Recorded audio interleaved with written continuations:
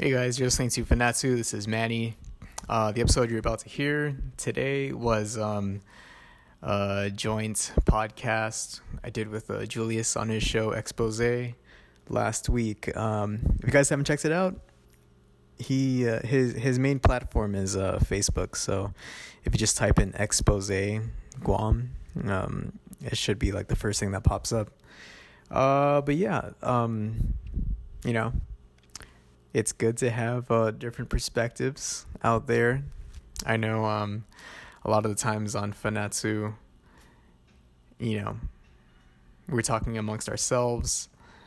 And even you, the listeners, you're probably already woke as fuck if you're listening to Fanatsu. And you probably share similar sentiments on a lot of the issues that we talk about. But with Julius... our ideologies are diametrically opposed, which is interesting. We talk about that a little bit, but you'll hear the differences almost right away. Yeah. So, but he's very gracious to invite us onto his show, and I like I said earlier this week, I got to give him props for even showing up to the General Assembly that we had in November. So I think that shows a genuine interest in decolonization and an interest in learning, reaching beyond, I'm going to characterize his perspective as really very right-wing, but I think he has an interest in moving beyond that and discovering more, especially as he, pursues legislative office. So I guess that's the best we can hope for. I didn't push it too hard on this one. First of all, it was a very very broad conversation. There are a lot of things that he said that I wanted to sort of challenge, but it was already like 12 at night or in the morning. We had been delayed because of technical difficulties, which happens, as you know. I haven't quite got around to setting up our own live stream, but I'll get there. It's very, very tedious, very technical. There's a lot of different things that, go into that. A little more than I was prepared, but that's okay. But yeah, so, it was reaching into like 1 a.m. and we were still going on talking. And I don't know. You might pick it up. But yeah, I hope this is just the beginning of many conversations with him. Maybe if we zero in on one or two key issues, we can really dive in and dissect where like his position on things and mine as well. And yeah. Anyway, enjoy the show. Quick business. Our Patreon account is still active. If you haven't already, you can be a patron and contribute whatever you are financially capable of contributing, whether that be $5 a creation, or if you're like super balling, like $100 a creation. That's insane. That is insane, especially since we are definitely boosting our production, But yeah, $5 a production or a creation is pretty. It's a pretty good price. I mean, there's a lot that we really want to do with Fanatsu, especially because no one out there on Guam, in the Marianas, even Micronesia even, is really pushing the envelope as far as progressive theory, decolonization, and bringing all of these things together and creating a discussion that's available to the masses for free, basically. So, I mean, there's a lot we can do with your support. Sidos Masi, as always, if you are not able to contribute financially, Man, you know what? I'm really grateful. Like I said before, I'm really grateful just for you tuning in. If you can, though, if you're listening on iTunes, give us a rating. Give us a rating. It really helps out with getting the podcast out there, and allowing us to connect with other native podcasts, whether that be people in the continental U.S. Or elsewhere in Oceania. So that does a lot itself. And when our episodes come out on Facebook, like, share, all of those things, man. We appreciate all of those. So anyway, recording from my phone, got some editing to do. Yeah, and I guess as a teaser, I'm not sure if that would be the correct term, but just to let you guys know, tomorrow I'll be talking with Josh D. He is our next guest on Fanatsu, and we'll be talking about decolonizing your diet, and how that affects other aspects of life and the body. Very cool. So, yeah. Caesar's Mossy. Enjoy the show. Warning! Warning! This is an emergency. An emergency. We need urgency. Warning! This is an emergency. An emergency. We need urgency. Warning! This is an emergency. An emergency. We need urgency. Warning! A fire we ignited.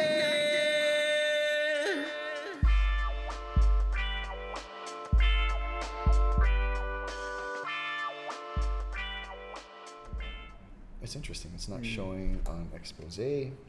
Bear with us, folks. 15 more seconds at most. There we are. Okay, good. So we're going live, and I'm going to go ahead and accept that. And we're going to move on. Jeez. Actually, my guest tonight, I want to get to know him first before we get into the nitty-gritty of things and we get into the meat and potatoes and I start asking questions.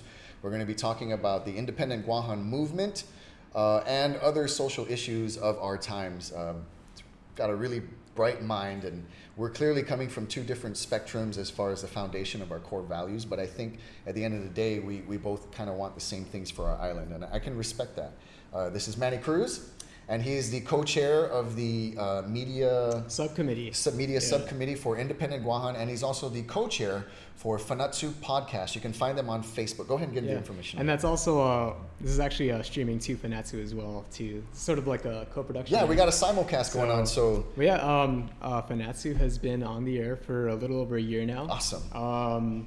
And we're on all the podcast platforms, whether it be iTunes or Stitcher if you're using Android, SoundCloud. So yeah, and I'm actually gonna have to talk to him about that after this because I'd like to be able to have the kind of reach that they have with their podcast, and I understand the value of that. Despite the fact that there's no video feed, that audio is still really important, and it strikes me that people actually still listen to audio platforms. And it's weird, huh? No, but it makes me feel good because I got my chops in radio. That's right. Yeah. So it makes me feel good again, and maybe I'll go back to radio doing this particular thing. And it would be neat if I did get a radio show to have like somebody like you as a co-host, so that we're looking at issues from different perspectives, because when everybody's agreeing to the topic, it can get kind of boring, right? In academia they call that mental masturbation. I know we cuss on the show, right? No, yeah, absolutely. It's unfiltered, right. It's uncensored. We're trying to be as transparent and as candid as possible, and I totally appreciate that.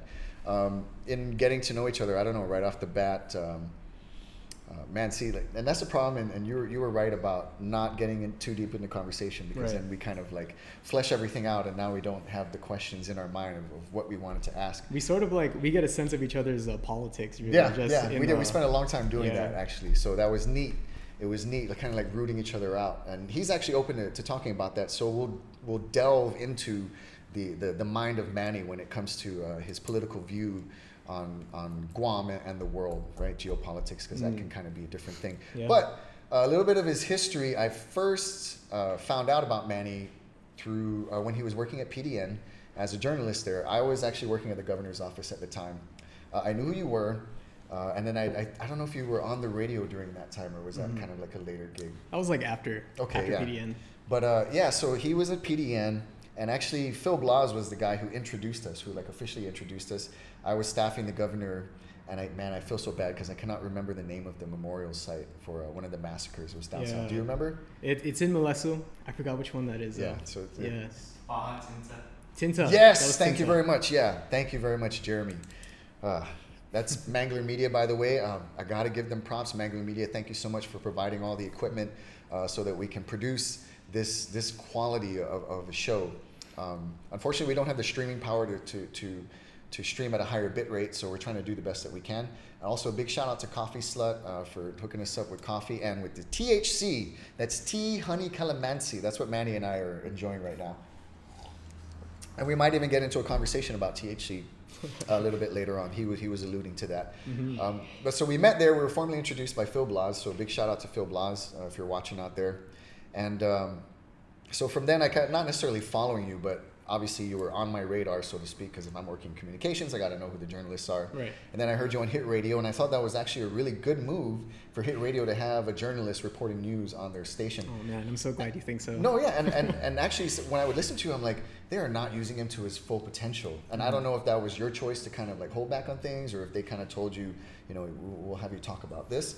But I think that's one thing that Hit Radio is missing, because the other two radio stations, KUAM and I-94 and their Isla channel, and then K57 and Power 98 and The Rock, they have their news organizations, like PNC and then KUAM News, and then what the other guys do, which you have not The Point, damn it, 101 Fun, right? Fun 101 and 104.3. They kind of take news feed from KUAM, so that leaves Hit Radio, and Ronnie will read headlines, and he's kind of doing them in his traditional ways, and he just kind of like boom, boom, boom, he cites them out. But when you were on there, I appreciate that because you got a little bit more context to the story. Headlines can only do so much justice to the actual story. And I get that it's like hey, go read the newspaper because we're selling that, but I think that was a great element, and I was disappointed when you were no longer on there.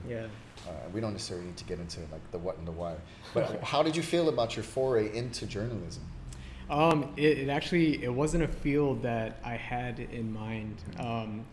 There's a lot of people in the communication program who go in knowing that they either want to be a public relations specialist or a journalist. Right. They have some idea of what a journalist is supposed to be, right?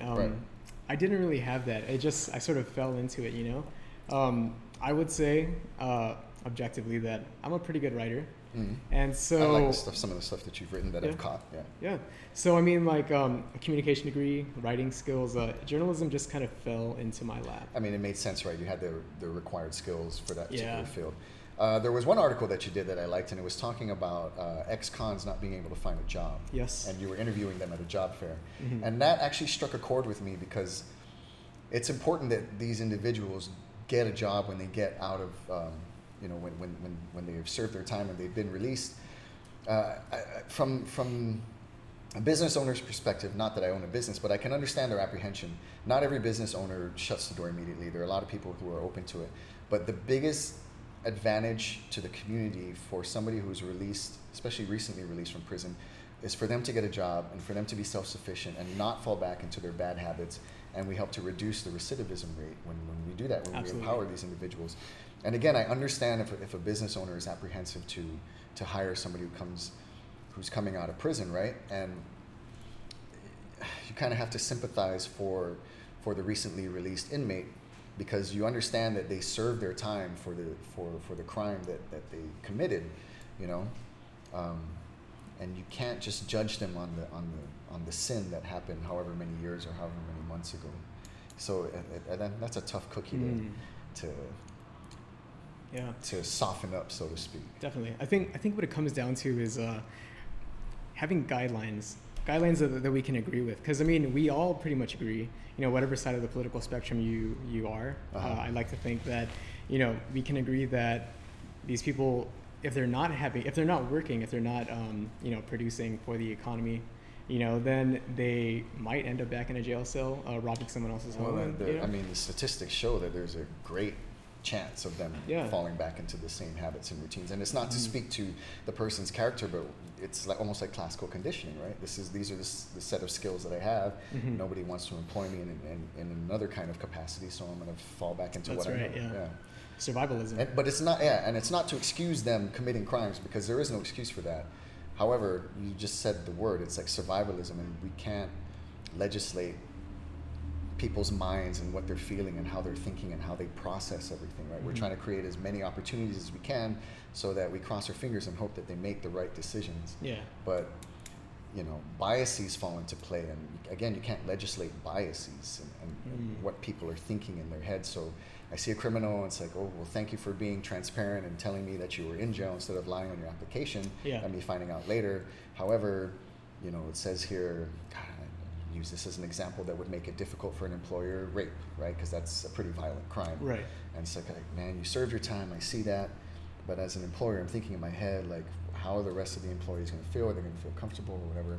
And so, I don't know, maybe, like, I was just thinking of one possible solution came into my mind. It's like, maybe we can, if there's some kind of a program, and it doesn't necessarily have to be the government, I think it should be like some kind of nonprofit, maybe one that already exists, to take work with these recently released convicts or inmates and say, hey, this is the crime that you committed. You probably aren't going to be successful if you look for jobs in this particular market, like retail or whatever, right? Anything closely working with people because of the nature of the crime that you committed. Maybe you want to go and apply at a warehouse or at a lumber, maybe get into construction. Like, you may not like it, and that's kind of like one of the harsh realities that we have to accept in life. We're not always going to get what we want, but if we really want to achieve a particular goal, there are certain pills that we have to swallow, and I hate to use that analogy, right? But there are certain jobs we may have to take to help us get to our ultimate goal, but we may not like those jobs. So, but you understand what I'm trying to say, right? Yeah, yeah. It's like, okay, again, you committed this heinous, violent act. You served your time. The community says that now, you've paid your penance. Okay, now you can come back into society and join us. But yeah, let's be realistic about some of the ambitions that you may have to increase the chance of you actually getting a job. I feel like we're on this subject a little too long, but again, when you wrote that, I was like, wow, I've never seen an article like that on Guam. Yeah. Never seen an article, never saw a news story on it at all. The only place I've seen it are, working in the government, looking at statistics and working with places like DOC and GPD to see how we can reduce recidivism. Yeah. And I think talking about it in the community through articles like the ones that you wrote is how we begin and how we get input from the community. Yeah. You know what I mean? Well, definitely. I don't know if you picked it up in my writing, but I definitely used my position as a journalist with the Guam Daily Post to begin exploring in mainstream media socialist ideologies or things like that. So when I was talking about jobs for released felons, people who've been convicted of any crimes, that was really an opportunity to strive for equity through legislation, exploring those ideas. Because the mainstream idea is punish people. Like that's the whole American policing system is you did bad, you should be punished, or and they take a really hard-nosed stance on those things, and especially drugs. So. Yeah, and actually we had an episode where we talked about nonviolent offenders like drug addicts, right?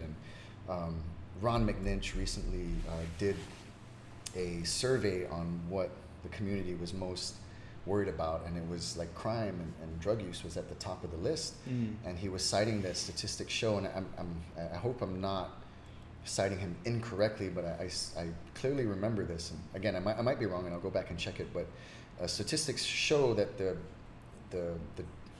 how do I phrase this right? The crime that is most represented in relation to drugs, does that make sense? Is theft, right? It's theft. Yeah. So he's a drug addict and he steals something because I need to turn it into revenue to get my drugs, right? Or I can trade it to get my drugs. And so we were discussing that and like what are potential solutions, and there were pretty libertarian perspectives on that, and one of them was to decrease the value of the drug. So you kind of take away the power from the drug dealer, right? Because that's what incentivizes people to deal drugs is the sheer volume of cash flow that you can get. Like I would love to get statistics on how much money is in the black market, particularly with cannabis and methamphetamines, right? Because those are the number one and number two, and they interchange as far as which level they're at. The problematic drugs on Guam, and then the irony is we have this, medicinal cannabis law that has yet to be implemented. Yeah. So, with what you're saying, when you look at it, and I don't even think it's a socialist perspective when we talk about trying to, or we're rounding back now to creating opportunities for recently released inmates. I don't think that's so much socialist as just, I don't even want to say progressive. It's just kind of looking at things in a different, analyzing problem in a different way, and instead of just immediately saying you did bad, we're going to punish you, like you said. It's like, okay. You could also be like a hyper-capitalist and still have that ideology. Yeah. Because you could be like, well, these people are not going to be making money. I can be making money off of them if I employ them. Put them to work. Yeah. And that's what's neat. It's like either end of the spectrum, we're kind of looking for the same solution. How can we turn this so-called problem into something that is not so detrimental to society, and we can somehow get some benefit from it for the community and also for the individual themselves, right? So that they can actually have a mechanism with which to change their life for the better. Yeah, it's interesting. But no, and I'm glad that you were using that to a certain degree, because I still think that journalists should be objective, but they also need to have an opinion in that sense, right? And it's good if they're kind of clear about that in their writing. Like, this is my objective perspective, and here's my opinion on that. I'm okay with that, just so long as it's kind of laid out in those terms versus this is a slant we're taking and this is how it should be. What really bums me out really is that, like you said, journalists should be able to have opinions. Yeah. But what you'll find in small media markets like Guam is that publishers want you to take a specific stance, right, which just happens to be the stance that everyone else on island is taking, because they survive off of advertisements, right? And in order to do that, you feed off of the most viewers. So and it's interesting because my experience in media was kind of like that. I'm sorry, guys. Again, I keep everything on my phone. I try to go as green as possible. The paper I have here is strictly for note taking during the conversation. Oh goodness, where is it? Okay, I know where it is. I need to add that. I didn't add the email box to my thing. That's okay. I'll find it later. When I was in radio and we started out with the Malfunction Boys, our perspective was very unpopular with the industry side of things. Yeah. Like, clearly the public loved our voice, and there were some dissenters, but in media there's no such thing as bad coverage, right? Even if it's negative, people are like, oh, what are you talking about? Why is everybody so pissed? And so with that regard, we kind of were able to usher in our own take on things. But that's radio. Yeah. So it's not really taken seriously as news. And in news, there's always that agenda that's being driven.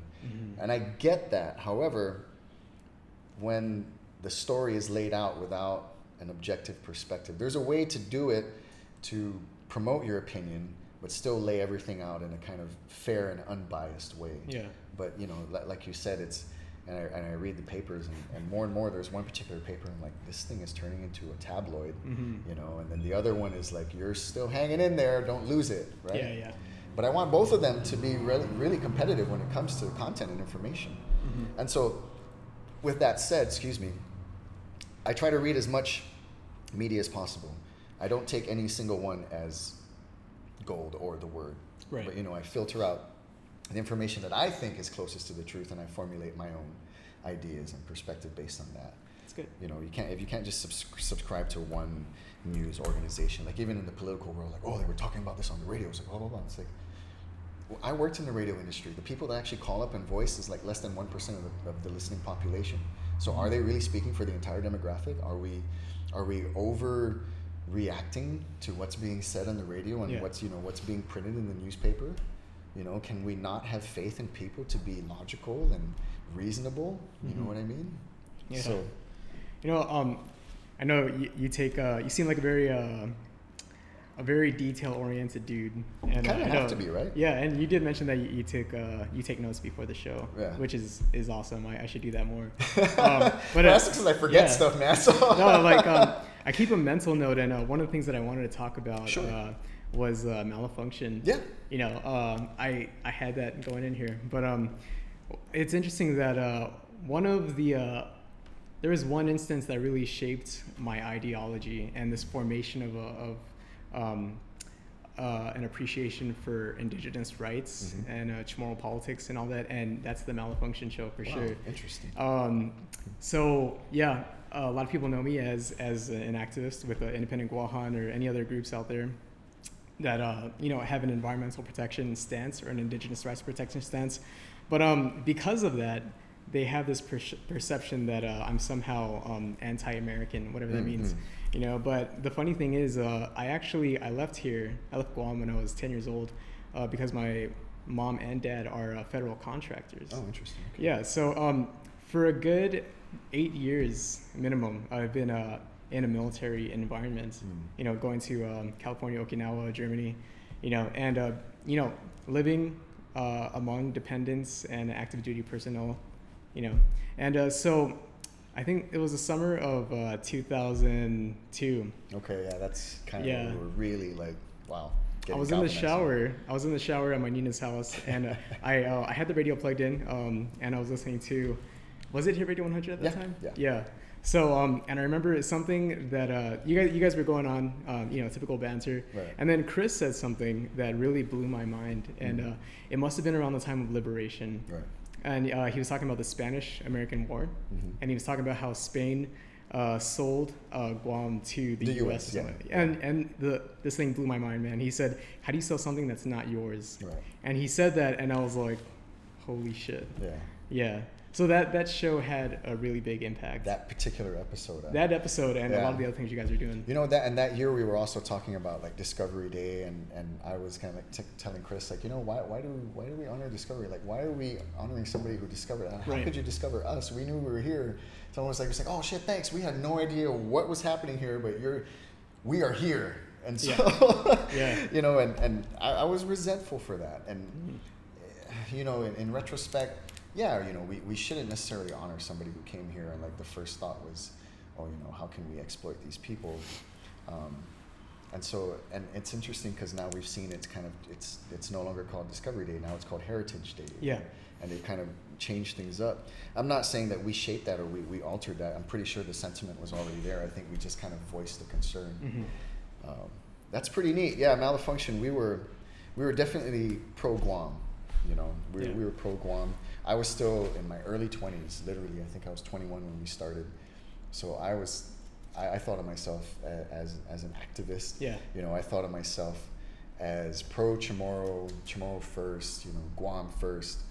But one of the biggest reasons, and I'm not trying to downplay Malfunction. That's such a one of the most fun times in my life, by the way. Like, and the irony was Andy was like a part of the nucleus of the team, and he's you know, Andy is the white guy, you know, Chris and Julius and whatever, right? One thing that we did not have, and I never even thought of it, as big as critics we were, and I'd like to think we weren't cynical, you know, we definitely used comedy to bring levity to the conversation, but also to, like, there's a revolution in every joke, right? I forget who said that about comedy. But we never had solutions to offer.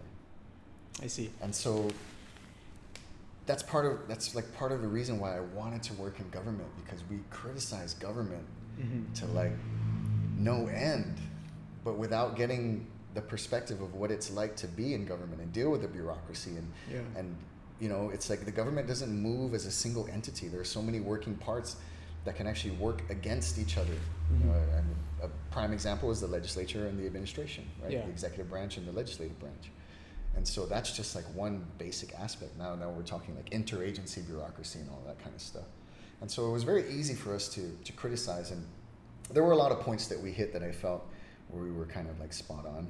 But then there are other issues that were just way more complicated and convoluted, and we just, or at least I didn't have the knowledge to really speak on it, and not even wanting to present a potential solution, I can understand must have been irritating to a lot of people that we were harping on, you know, because that's how I feel now. after working, foreign administration, I'm like, yeah, you can say this and you can say that to criticize, but what are your potential solutions? Because I'm generally listening and my ears are open. Like, we don't know everything. Yeah. So tell us, like, give me an idea, and I'll tell you if that can work or if it's probably not going to work. And so that kind of galvanized, your pro-Chamorro spirit, your pro-Chamorro heart, right? Yeah. And so what led you, how did you become, I'd say, an integral part, because media is a huge aspect of any organization, right? Yeah. How did you get to that?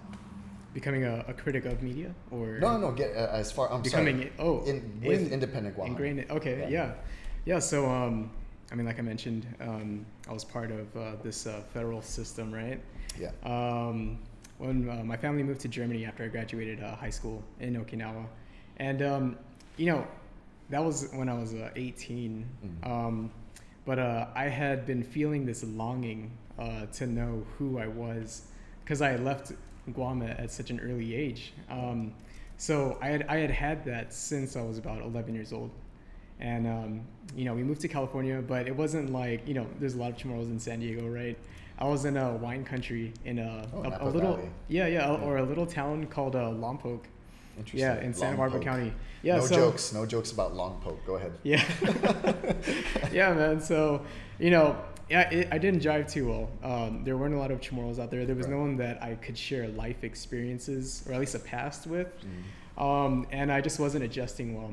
And there was a very interesting moment, and this too is lodged in my memory. And I think this is one of the formations for who I am today. And that's my history teacher, who could tell that I wasn't adjusting to this new life. He did some shady shit, man. He played with my emotions right here. And I don't mean in that Catholic priest kind of way, but I'm not alluding to church politics at this early point of this conversation. But here's what I mean. One day, he was like, "Hey, Manny, we're getting a new student, and he's from Guam.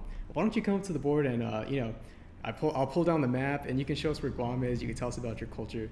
So he did that. That was a very nice gesture. Right. I remember standing up at the board, and it took me a while. I could finally find Guam on the map, because on a Eurocentric map, Europe and North America, United States, they take precedence over the geography, right? So I finally found the island, after a couple minutes, and I was like, Guam is here. I am a Chamorro. And I couldn't really tell, if they asked me what that meant, I wouldn't be able to tell them. And, I'm pretty sure I said, we say hi by saying hop a day, but I could tell that I was missing something. Like I wasn't encapsulating my full appreciation for the island or our people. And so, there was always this longing since then. You said you left when you were 10, right? Yeah. Yeah, so you have childhood memories, but you don't really have kind of a rooted sense of being on the island. I kind of know how that, I can kind of relate to that. I moved back and forth between Guam and Saipan as a child, and when I turned 12, it was 11 or 12, we moved off island. So I completed high school in Washington State, and so I kind of, not necessarily found myself, but I was influenced highly, because those years are formative years, right? I was highly influenced by the culture of the area that I was living in, so to speak. Fortunately, there were some Chamorros around there. We didn't spend all the time together. I had a couple cousins. Very curious, though, you brought up the map and you said Eurocentric map. Explain that. Okay, so the politics of geography. I'm not an expert in it. Is this like a class in university or something, or is this not really? Is this like a theory that's been discussed? And it's definitely it's part of the realm of anti-colonial theory. Okay.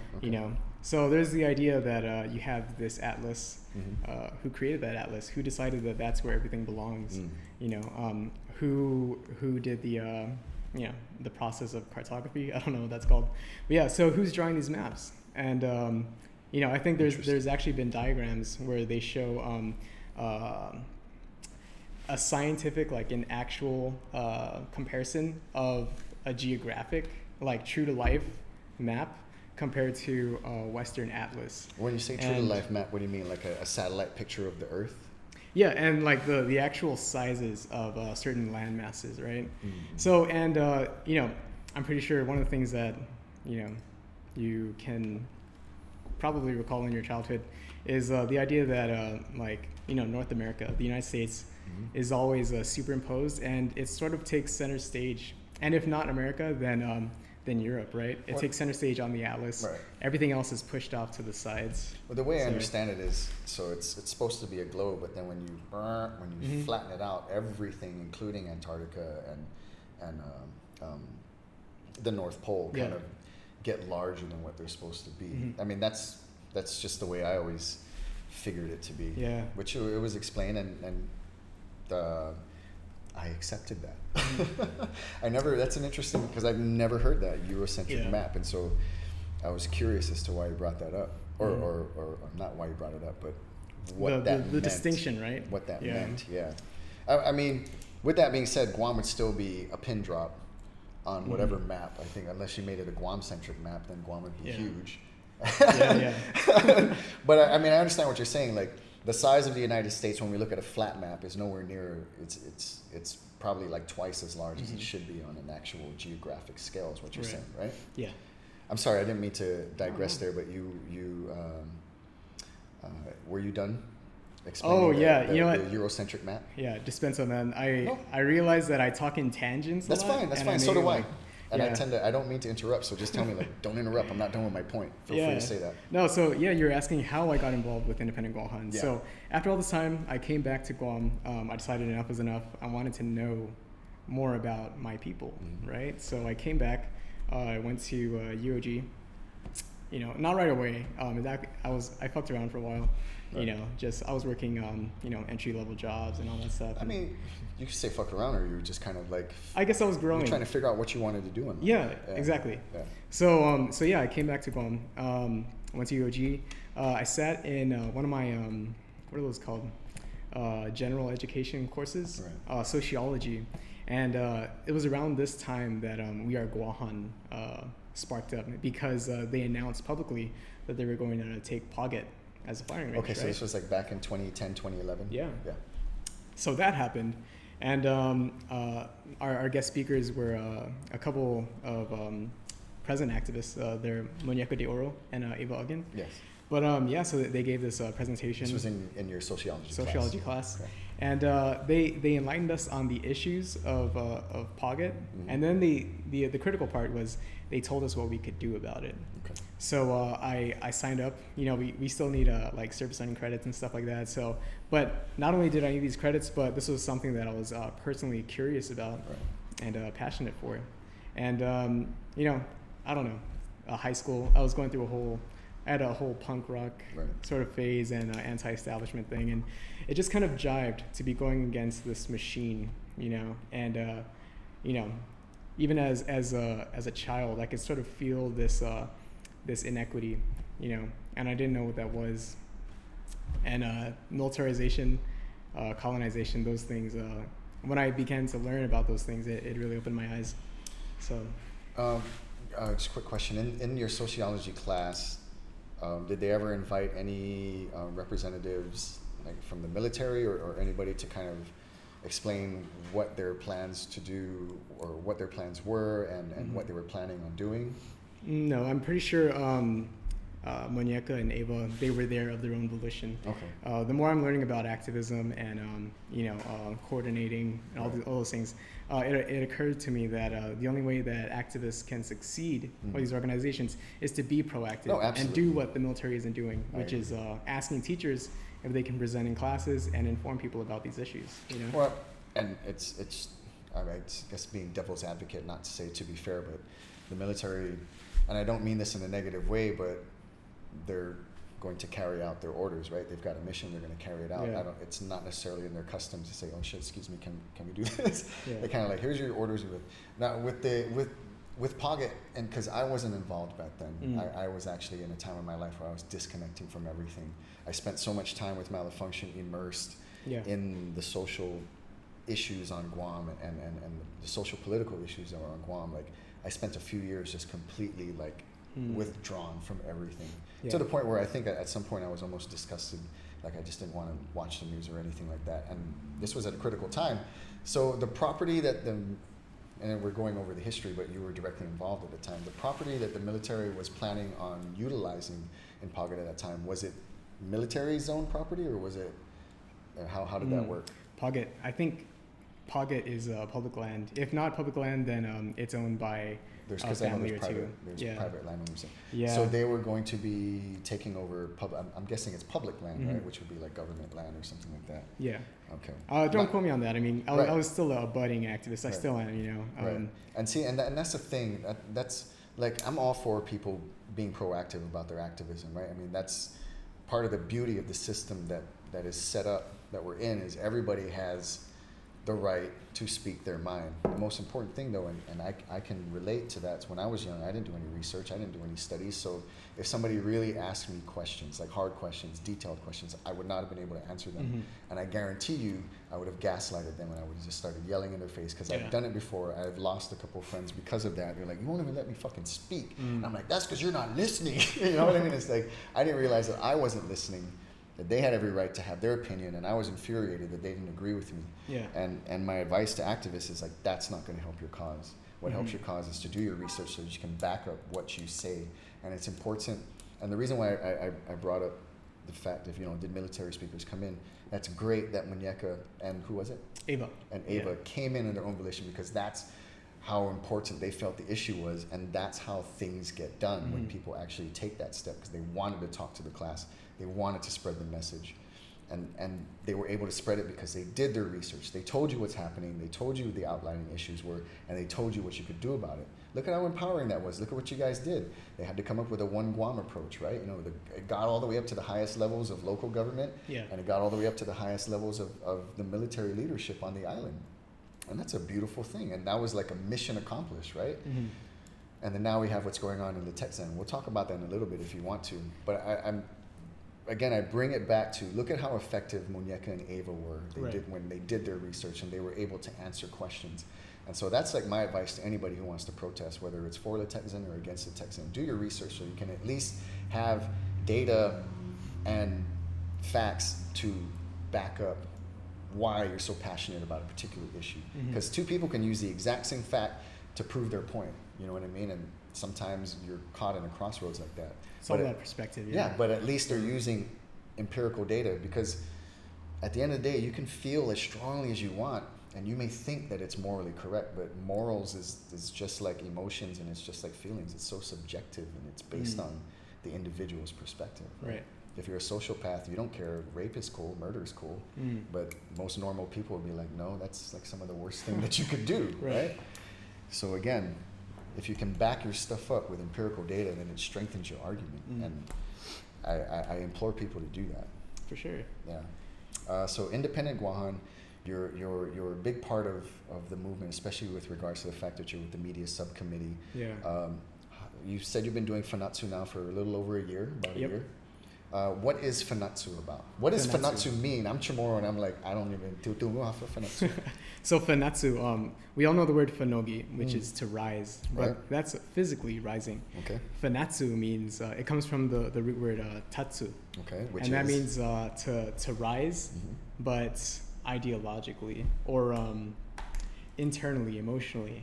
If you believe in something, Fanatsu, stand up for it, So that's what Fanatsu means. In the show, we talk a lot about social issues, politics, especially concerning decolonization and colonization in general.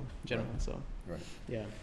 And I'm gonna be asking Manny some really tough questions when it comes to that, because again, when we talk about being armed with facts, being armed with data, I think it's also important for any side of the argument to listen to the opposing side. And as much as you may dislike, I'm not saying you do, because you seem like you're pretty awesome, the things we were discussing and disagreeing on, but we're both standing there taking it. Like, it's fine. It can either help to change your mind, or it can help you strengthen your argument. Yeah. And if you're never faced with an opposing idea or an opposing thought, you're always going to think that you're right, and you're always going to think that your arguments are just and your arguments are strong, and you may not know, you may have all the holes in your game that you know have not been exposed. Yeah. Right. And I think that's important that we do that. But I would like to take a quick break because I need to find my notes and I don't want to waste that time. So we'll stop filming for about 5 minutes. I'll pull my notes up, and then we can actually get into independent Guahan, and then we can kind of get back into other social issues and topics you want, because I know there's other stuff that you want to talk about. For sure, man. Yeah. And we're having a lot of fun. Thank you guys for tuning in to Expose. Thank you everybody out there listening to Fanatsu Podcast. We'll be right back in a few minutes. Do that. So, segment 2 of Episode 9, Dissecting Decolonization, Part 3. A lot of numbers going on here. I'm talking to Manny Cruz, and he is the co-chair of the media subcommittee for Independent Guahan, and he's also the co-host for Fanatsu Podcast. And the translation for Fanatsu is that spiritual rising up Yeah. To stand for something, whatever that something is, and that's awesome. Yeah. And what a great title for a podcast. I'm Julius Cesar Santos, of course, host of Expose, and Manny's actually been very inspiring as far as the development of our segment here. I definitely want to branch out into podcasts. He's apparently on Fanatsu is on all podcast formats. Podcast formats, yeah. Yeah, that's fantastic. Tell them again where they can find it. Right, yeah. Thanks. Yeah. Plug opportunity. So, so Fanatsu is primarily a podcast. If you have Apple, just click that purple podcasts button and just type in Fanatsu.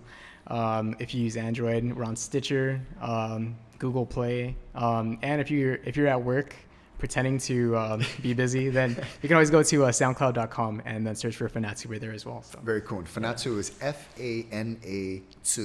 Fanatsu, right? Yep. Okay, cool. And you can find them on YouTube. On Facebook as well, Fanatsu Podcast. And they've got some videos that are up on there. And one of the videos I caught, you had musical guests, and I definitely want to add that element to this show because I want to cover all relevant topics and including the arts. Yep. All right. But the main topic at hand that we wanted to discuss was independent Guahan, and so I do have. You want to get right into it, or you want to kind of like lead into it a little bit more? No, sure. Guide my thought, man. If you have a specific question or anything, I definitely have questions. Shoot. And the questions are not just my own. I also reached out to different individuals in the community that I know to have different perspectives on Guam and the world in general. And I wanted to get a pool of questions. I sometimes ask that on the Facebook page, like, hey, if you guys have questions, you can post them up here. If you want to remain anonymous, you can DM me.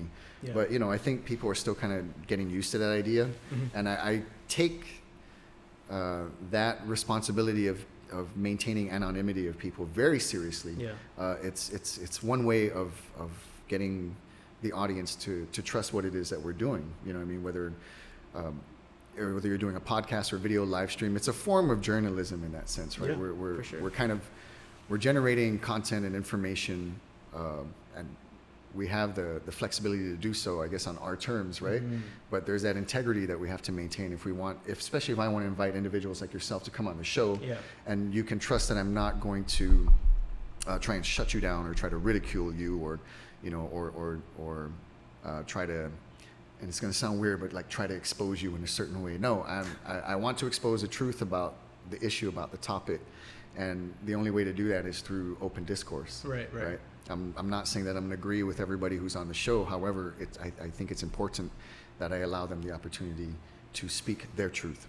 So, with that said, we have questions for the Independent Guahan Task Force. Of course, Guam's plebiscite mission, if you will, or our mission to have this plebiscite, which has to do with decolonization. And all of this sounds so confusing, but what it comes down to is the people of Guam have the opportunity to cast an unbinding vote for our political future, and there are 3 options that we have to choose as far as our self-determination. Those are independence, free association, and statehood. And so I want to educate the audience as to what these different political status options are about. And so let's get right into it. The last time that I hung out with Independent Guahan crew was at the general meeting at the Chamorro Village, and we were talking about, your speakers were talking about the development of a constitution. And I applaud the Independent Guahan movement for being proactive and reaching out to the community and asking the community at large, what is your input as far as the content? What kind of content our Constitution should have? So I just wanted to do a follow-up question. Have they tallied any of those? Did they pull all the suggestions together and have kind of like a basic framework since then? I know it's only been about a week, so that's a lot of work to do. I guess what's the progress on that? Well, not the data from the last GA, because I think that must have been like last week, right? Yeah, it was just so. Yeah, a lot of the problems with any community organization is always manpower. These people, we're not getting paid to do these things. Of course, yeah. Everyone's got to provide for their families. So, but we do have the way it's organized is we have these subcommittees, which I'm part of the media subcommittee.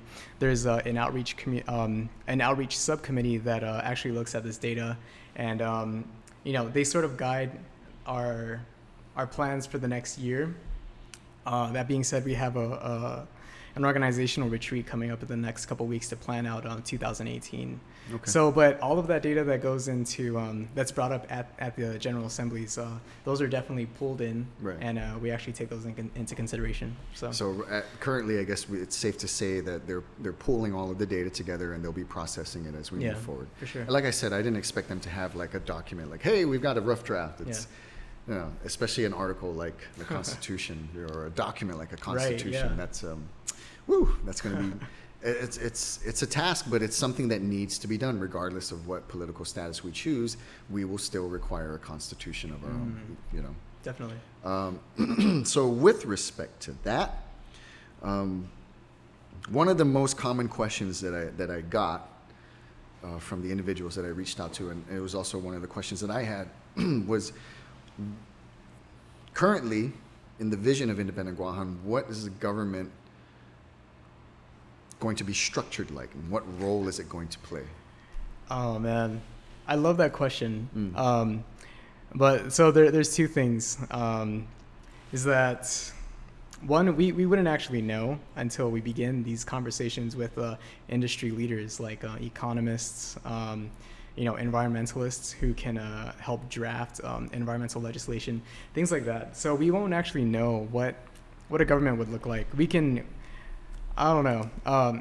And that's fine. I don't expect you to have all the answers. It's just, I felt it's a valid question to ask. It is, totally. What I wanted to say is that, independentistas, that's the Hispanicized term for independence followers, believers. We are so dynamic. There's an activist archetype, but the reality is we don't fit into any single mold. You can be a socialist independentista. You can be a capitalist independentista. You can be a Republican independentista. There's so many. It's really up to our imagination, is what I'm trying to say. Right. So. And it's not to say like it's a pie in the sky. We can pick whatever we want. Yeah. Essentially, you're saying we can, or at least what I'm kind of wrapping my head around is you're saying that we can identify the most beneficial aspects of how a government should function. Yeah. And essentially try to implement that as we build the foundation of what our government would be like as an independent nation. Right. You mentioned something that's really important. You talked about working with industry experts like economists, right? Which kind of lends itself to the business leaders on the island, industry leaders, industry experts. And then you mentioned specifically environmental legislation. Yeah. I understand the context of that because there are environmentalists and they want to ensure that certain protections are in place to preserve either certain areas or certain species that we can say. There's another word for not. It's not like native, but there's a word where it's only found in this endemic. Place. Endemic. Thank you. Endemic species, right? Okay. Thank you for that. It's something that I always forget. I always want to say pandemic, but that's not the right word. So you talked about environmental legislation, and I'm curious. And again, I'm not saying that you have answers, but I would like to get your thoughts on this. The potential, and what I see is actually imminent conflict between environmental legislation and business and economic development for the island. Yeah. What are your thoughts on that, and I guess how do you kind of see that playing out if there would need to be some kind of like mediation between the two? So again, I know that there's a disclaimer on in the captions, but I just want to restate that Sure, yeah. you know, I'm here. Although I'm here on behalf of Fanatsu, how I envision politics doesn't necessarily represent the views of The actual of Fanatsu. independent Guam. That's why I say Yeah. I'm asking you as an individual. How do you see a problem like that being worked out? That being said, realistically, I would say that you know, responsible development. It's funny because I use that exact same phrase, responsible development. Responsible development. You know, I don't know what a perfect Guahan would look like. Yeah. I know it's one where the people who have roots here, the people who, you know, call this place home, that we have a say in how we want to manage our land, our oceans, instead of you know, an administration thousands of miles away. Right. You know. I think we can all agree to that, to a certain degree. That, as far as the locals having more control on what directly impacts our island. You know, I have no qualms with that. Yeah. I have no qualms with that. That to me, that's a legitimate grievance. And so, but you can acknowledge that there would be a real issue that we would have to somehow try and mitigate. And you talked about responsible development. And again, that's subjective, right? But the word development seems to be a bad word from like Zotnia down. You know, from Zotnia to Maritzo, don't bring up the word development because then people kind of look at you sideways. Yeah. But there are other ways, because when people say development, and we'll just kind of go off on a tangent here momentarily, but we are talking about the future of Guam, and from an economic standpoint, from a business standpoint, for improvements to be made, there needs to be some kind of development and expansion. But it doesn't mean that we have to tear down the jungles in the south and turn it into another Tumon. Right? We can learn from that. Tumon is great. It's a jewel in the Pacific that does attract 1.5 million tourists to the island. But it doesn't have to be the only, you know, shiny piece that we have here on Guam. I was talking to a woman, a business owner, Dion Young. She owns Get a Glow On. She does handmade jewelry and stuff. Her mom's 99 years old, been collecting beads for 50 years. And she's got it's rich history in jewelry making. It's fantastic. However, she, and I believe it's her husband, I hope I'm not, you know, misappropriating who this gentleman is in her life, but the way they were interacting. So anyway, they refurbished this beautiful sailboat, and they're like gutting the inside, and they want to fix it all up. And I was like, well, what are your plans for that? Are you going to like live in the beach, or, you know, live in your boat? And she said, no, I was thinking of maybe turning it into like an Airbnb, a bed and breakfast in the sea. Right. I was like, what a great idea. And I was like, if you think about it, that's something that the South could do as far as accommodating tourists. You know, people with their sailboats or whatnot can now create this new, I guess, a special place to stay. I mean, if you think about it, and especially the higher end tourists, because that's part of GVB's goal for 2020, is not only to get 2 million tourists, but also to get a higher paying tourist, so that the quality of tourists is improved in the sense where they come to Guam, they're spending more money than what they're currently spending now. So technically speaking, we won't need many more tourists if we can get the tourists that spend more money, right? So that should be appealing to those people who don't want too many tourists on island. And so I was thinking, well, yeah, you know, if I was rich and I had money and I want to stay in a place that was beautiful and tropical, but yet I wanted to kind of maintain anonymity, bunking in a boat is like a really good place to do it, in a beautiful, you know, sailboat and a beautiful paradise island. And it's like, oh, I don't like this view. Let's go take the boat and we'll anchor it over here. And now I've got this other beautiful view. And it's zero footprint. It's in the ocean, which we have a lot of around here. You know what I mean? The Pacific Ocean and the Philippine Sea. And I was like, see, that's actually a form of business development. And so she just kind of looked at me like, oh, and I'm like, that's why, you know, and so I said, that's why I always try to use responsible development. I open up with that so people are a little bit more receptive to it, and then you kind of give them an idea. Yeah. So sorry, I went off on a really long tangent about that. Okay, so that's, as far as what the government will be structured like, it's difficult to tell. The structure of the government will kind of start to take its form as we build the Constitution. Yeah. Is that right? And that only happens with community input, by being curious, then getting involved, you know, being open to the idea of independence, and especially economic independence, and helping to shape what that would look like, you know? So we're talking about the future. Yeah.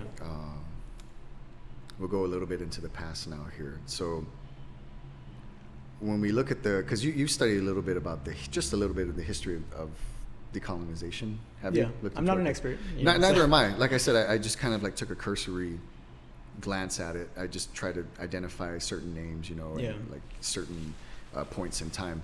But, you know, has the American government ever acknowledged that they would consider independence as a political status for Guam that you know of? Not that I know of.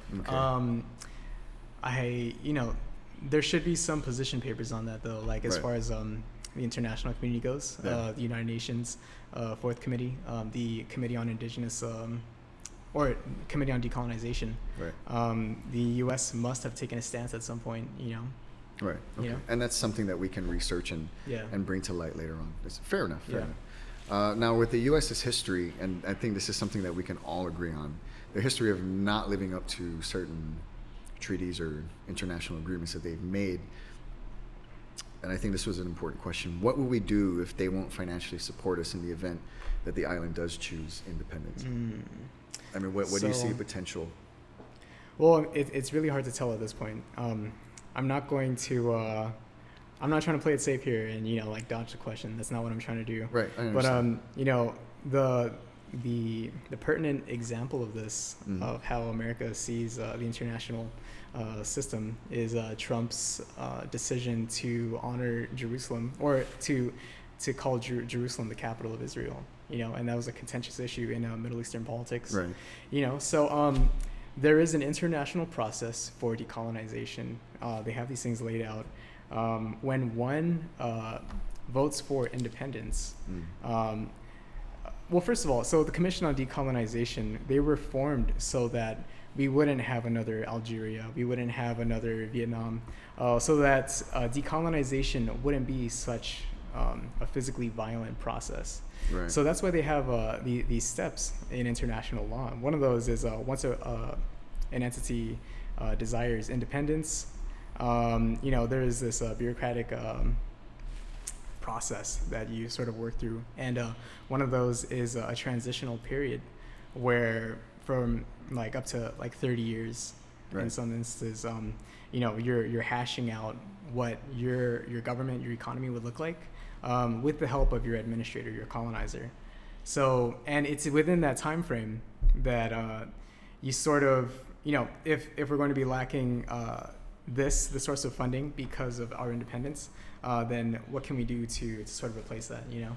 Yeah, and I think that was the question, is in that 20-year period, technically the U.S. can just say, we're not going to give you money. Yeah, you know, and so, like you said, it's a non-binding process. Yeah. So it's but I mean, right now I think we're going on the premise that it's actively going to take place, right? So Yeah. I believe that's the premise of That's the the question. assumption. The assumption. Thank you. Is that we're working towards it, and now we're in that 20-year phase, 30-year phase, and the U.S. just says, no, we're not going to help you guys. You think you're good enough to be independent? Figure it out. Yeah. And it's kind of an unfair question to the U.S. because we're just putting them in this like quote unquote bad guy spot. Yeah. But I thought there was some validity to the question, and again, I thought you were going to have somebody else. I thought, you know, Professor Vavaco was going to be here. I'm not saying anything other than he couldn't make it, and it was really kind of a last-minute thing, and I'm glad that you could make it. And I'm not expecting you to answer all of these questions thoroughly. This is something that you can also take back, you know, to the rest of your committees and say, hey, these are some of the questions that the communities have. How can we better answer them? And when I bring in the representatives from Free Association Statehood, I'm going to throw the same kind of, you know, hard questions at them too, because I don't think that they can answer. Well, obviously statehood, the structure of the government would be pretty obvious, right? But free association, you know, like what will you ask as far as the terms and agreement in this free association? But I'll save those questions for them. You did bring up, and I should be more on this, but you said Trump called Jerusalem the capital. Is this him saying it, or is this like an actual like declaration that they wrote down in resolution or whatever? Well, is it just something that he tweeted again? No. He held a press conference. Okay. You know, I'm not entirely keen on the issue, but I was keeping up with it today. So yeah. So called the press conference. He says he's going to move the American embassy in Israel to Jerusalem. Okay. Which only 4 other countries before today had done. I don't understand what's so wrong with having an embassy in Jerusalem. Well, Jerusalem is It's a holy city. I understand that. for not just for the Jewish For people Christians and for the Islam. and Islam. Yeah. So you have well, they're called the West Bank settlements, and really, so Israel. I'm familiar with the West Bank. So Yeah, it's okay, yeah. cool. So Israel is basically a colony inside Palestine. They're colonizing Palestine, you know, and Yeah, I mean, in just a number of decades. Subjective, yeah. Is it? It is, but you What do know, you like, I think I'd have to do more research on that. But Yeah. I've learned a little bit about the history between the Jews that were relocated to Israel and the Palestinians that were there. Yeah. But I didn't mean to interrupt you. Go ahead. No, So, no, yeah. in a sense, the U.S. is colonizing that part of Palestine, which is now what we know to be Israel. Yeah, yeah. And So, that's where the Israelis, that's where I yeah. interrupted you. Go ahead. Yeah. So I don't know. We got so off course that I wasn't Well, no, sure. because we were talking Oh, about okay. Trump calling Yes. or Jerusalem the capital, and he's moving the embassy there, and that's kind of what we were going off on. Right. Yeah. Yeah. So you know, before the U.S., only 4 other countries had done that. Okay. Had said that they acknowledge that Jerusalem is the capital of Israel. Okay. You know, and probably for good reason, because of you know, the politics in the Middle East, and as far as the oppression of Muslims, you know, Arabic people. I mean, okay. From what I understand, they oppress Yeah. themselves. They and that's like a completely different like debate that we could totally have, and I would love to get into that Yeah. because it's a pretty hot topic globally, right? But the number one killer of Muslims are Muslims, and that to me is so ironic. But dude, like, what about Western powers destabilizing the region, man? Like supporting puppet regimes, supporting certain terrorist groups. Like, well, when you say terrorist groups, can you name some, or at least Yeah. one that the U.S. has supported?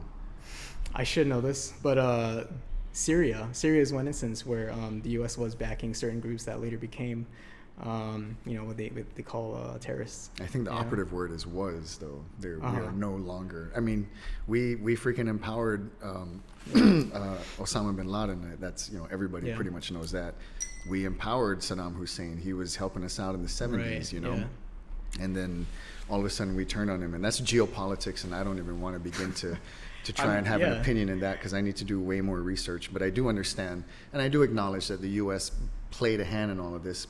But for us to completely let, you know, the OPEC countries and the Middle East off the hook and saying, oh, it's all the U.S.'s fault, I think is intellectually irresponsible, and we need to look into that, right? Like, again, the number one killer of Muslims, statistically speaking, is Muslims. We can say that the Western culture and society has played a role in it. I'm not denying that they haven't, or I'm not denying that they have. But to not acknowledge the issues, the very real issues that are taking place in predominantly Muslim countries, because again, Islam is not just a religion, it's also a form of government, because they have the Quran, Quran, and then there's the Hadith, and the Hadith Yeah. was the book that was supposedly, you know, the story of Muhammad and his guidelines on how to live life, right? And they have the same problems that we have in America, and then some. Like, they still have yet to be enlightened on certain issues. They still throw homosexuals off of buildings. That's not all Muslims. I understand Yeah, that, but yeah. if we're talking about Muslim-run countries and Sharia law, they support that. And I'm not saying that every Muslim does that. I'm saying we're talking about countries and their governments and their influence. And when a government is an Islamic or a Muslim-run government, they implement Sharia law. Women are punished for getting raped. And it's, you know, I mean, it's like, these are very factual things, and people can criticize the Catholic Church for all of the issues that take place there. And like you said, not all Muslims are like that. Yeah. Not all Catholics and not all Christians are like that. So for us to say, oh yeah, well, look at the Catholics and blah, blah, blah. It's like, so does that excuse Sharia law? I mean, yeah, sure, the Christian Bible is filled with atrocities and it's filled with violence. But And the not only people that, themselves... but the things that were done in the name of of the Christian And the things that Bible. were done in the name of Allah. Uh-huh. You know what I mean? Like 9/11. And we can say that was provoked by the U.S. But Yeah. again, I don't condone the U.S. killing people unnecessarily. There are certain wars that we do have to fight, partly because the people there are asking for our help. Yeah. And there are other people there who were not helping that can say, well, the U.S. is evil because they're killing us. But then there's that other group of people saying, well, they're killing you because we're fighting a war that we asked them to help us in. And we can't assume that every war that we fight in is because we wanted to do something. We wanted, like, capitalism, we wanted to take over. It's like, okay, man, that's a really huge conspiracy theory, and now you're saying that all of these little intricacies are all working together, and it's difficult for me to wrap my head around it. If you can believe it and you can structure it together and you can create a valid presentation, you might just change my mind, and I might see, through the veil that you are describing. However, I think that it's so much more complicated than that. And I mean, you have people that just want to freaking go to work and take care of their families and not have to deal with any of this stuff. And sometimes they're thrust in the middle of all of this violence and all of this conflict. Right. And so That's the story of the Chamorro people in World War II. that's very true. Yeah. That's a world of nations. And how did that start? It's because the Nazis started rounding up the Jews and killing them, and then they created these allies around the world with, like, Mussolini in Italy, and then almost the Russians, but then they realized, no, they want to, for some reason, take over us too. And then the Japanese, all of a sudden, they're halfway around the world, and they're in line with the Nazis. And so now they're in this battle. And then, the U.S. pulled out before the Japanese came. They didn't tell anybody. Maybe there was a few people that knew, but there was no fucking Snapchat at the time or WhatsApp, so people didn't get the word. Fucking tragic, right? And we're talking about the greatest generation. We'll never know what those people had to live through. Fortunately, some of our grandparents made it and they're still alive, and they can tell us their stories. And it's still, the perspective is mixed. All those people, some of them will be like, we love the U.S. They came in and they saved us. And other survivors would be like, we fucking hate everyone. We were just here trying to live our lives, and next thing you know, there's bombs going off, and we had to hide in caves just to survive. So again, everything like that is subjective. We can say it's the U.S.'s fault, but there were other people involved. And at the end of the day, the U.S. did come back, take it. It wasn't on our terms, obviously, but we still, at the very least, got a chance to live our lives. And again, it may sound like I'm apologizing for the U.S., but I'm not. I'm trying to take everything in perspective. Yeah. We didn't have to go through the war, right? Our grandparents did, or whatever generation, or your great-grandparents did. It's difficult to carry their burden with you on your shoulders for the rest of your life when you have no idea of what they had to go through. Even if they explained it to you, you didn't have to live that fear. And so I think it's very dangerous when we start to assume that we understand what went on. But if you look at history and you do your research and you come to a particular conclusion, then by all means assert that belief and present the facts and the information that I round back to that you feel validate your argument or your belief.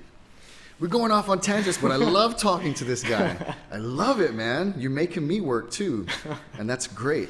Yeah. So we talked about, in the event that the assumption that we are going independence, and what if the U.S. say we're not going to, help you economically? Right. It was difficult for you to answer that question. I completely understand that because I probably wouldn't be able to answer that either.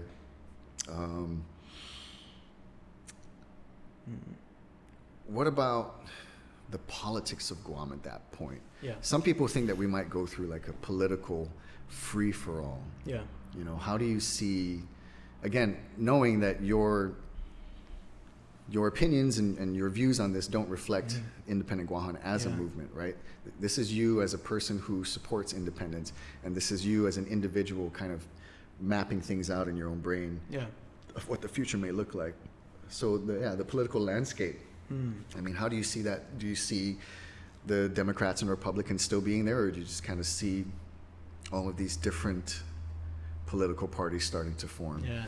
Well, I mean, my ideal government, if we have to have one, Sure. Would be one that is beneficial to the most vulnerable people in our community.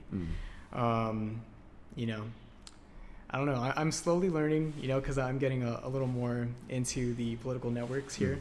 Right. That you have to be super careful with how you word things and certain trigger words for voters. And one of those is tax raises. Yeah, because You know. you're not in politics, so you have the freedom, you have the liberty. to be I like, can say these things, right? Of course you can, Yeah, totally. so- I wouldn't stop you. That's for sure. So I know the neo-libertarian in you is going to say, cut taxes for the rich probably, and all taxation is theft, things like that. But if we're being taxed and we agree where these monies are going to, if they're going to better playgrounds, if increased taxes mean better schools, more school books, or free healthcare, then I'm all about that stuff. Right. If we as a community can agree what we value and where we direct our money to, then that's the kind of system that I want to be in. I don't know. Some people might say that's a pie in the sky. know, I'm not criticizing you. I'm just Yeah. bringing levity to the conversation. Yeah. But please go ahead, continue. Yeah, if I was going to shoot from the hip and I was going to guess, the person who asked this question probably wants to know realistically. Yeah. Realistically, as a possession of the United States, man, I hate having to say this, but realistically, I'm pretty sure they would only let us become independent if it benefited them as well. And that might be through creating another capitalist society, and for them to ensure that they have a foothold in our economy and that it benefits them as well, to the tune of hundreds of $billions maybe. Who knows? Right. I work in an area of government that deals with the economy and with business, and I mean, our GDP is like barely a drop in the bucket in terms of the United States' GDP, and the country as a whole is definitely not making money off of us as far as industry is concerned. If there's another way they're doing it or whatever, I think we all agree that our leverage is the fact that we're such a strategic area for the U.S. government, That's what right? they like to call us, yeah. Yeah, and it's true though. It's true. They're not. Everybody knows it. China knows it. Russia knows it. Yeah. You know what I mean? There was a whole freaking battle fought to capture Guam, and it was actually one of the bloodiest theaters in all of World War II.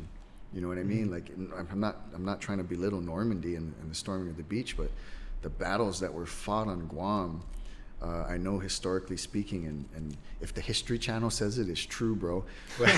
But even even in the History Channel, they talk about how it's weird, but the Pacific Island and Pacific region, Guam in particular is one of them, and in Alaska, were some of the bloodiest battles fought, despite all the attention that Europe gets, right? But that's kind of like where ground zero is of everything, aside from the atomic bomb.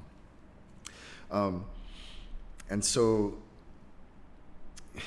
in terms of us being a possession, I really want to get into a discussion about that, maybe on a different episode, because we could talk for like hours just on that premise. So I'm going to try and stay a little bit more focused and we'll move forward, because I also have to keep my producer in mind. He's here and he's making sure that the show goes well. I'm trying to respect your time too. We got a late start. It's already almost midnight. I don't care. I'm having a good time, man. Again, thank you for being on the show. Again, you're watching Expose Live on Facebook, or it's going to be recorded, so you get to watch it again later. And you're also listening to us on Fanatsu Podcast. Cool. Now, should we choose whatever decision, and the U.S. decides to back out and they don't support anything, and then all of a sudden we're just kind of like left in limbo. Like the U.S. literally says, okay, you guys really want it? We're gone. Whatever, you figure it out. We're not even going to be here for anything. You are your own place now. We don't even want to own you anymore. Here's the ownership papers. Take it. Yeah. And then all of a sudden a country like China wanted to take us over. Realistically, what could we do in a situation like that? Well, first of all, I want to say that... Your thoughts on that. Yeah. I want to say that I don't think that would happen, realistically, that they would just pull out. They could have done that shit when Angel Santos was causing a ruckus, jumping fences, I don't demanding really think they cared too much about family that. lands. Yeah. So they could pull out right now. They can totally do that. The reality is that we have no say. Congress dictates everything ultimately that happens here, and if they decided they wanted to pull out all their military forces now, they could do that. Right. Is it realistic? I don't think so. I don't think you can You can relocate that many military personnel and the contract workers and all their family members, just overnight. It's not going to happen. I mean, I agree with you realistically. Yeah. That's never going to happen. But let's just go under the assumption, because there are people that say, and I've heard it in certain protests saying, we wouldn't be a target if the military wasn't here. And if the military wasn't here, we wouldn't be a target in the sense of like people wouldn't want to take us over. Like we're just an island in the middle of the Pacific Ocean. Nobody would want to come and be the next colonizer, so to speak. Right. I personally disagree with that, especially if we're talking like long time ago, maybe not, right? Yeah. We were a big deal because Spanish, we were a property of the Spanish, right? I say that with quotation marks and property, and then the U.S. again quotation marks bought us. But now with our infrastructure now, we are a legitimate asset, especially if you want to talk in terms of telecommunication. Guam is a major hub. You know how many, like I think it's 5 major lines, 5 to 7 major telecommunication lines from Asia and Australia come up to Guam, and then from Guam disperse to the rest of that side of the world, and just in terms of that alone, and the shipping lanes, all of these borders that were drawn up by people in industry saying this is where we're going to go, these are shipping lanes, blah blah blah blah blah. So all of that currently makes us a huge asset.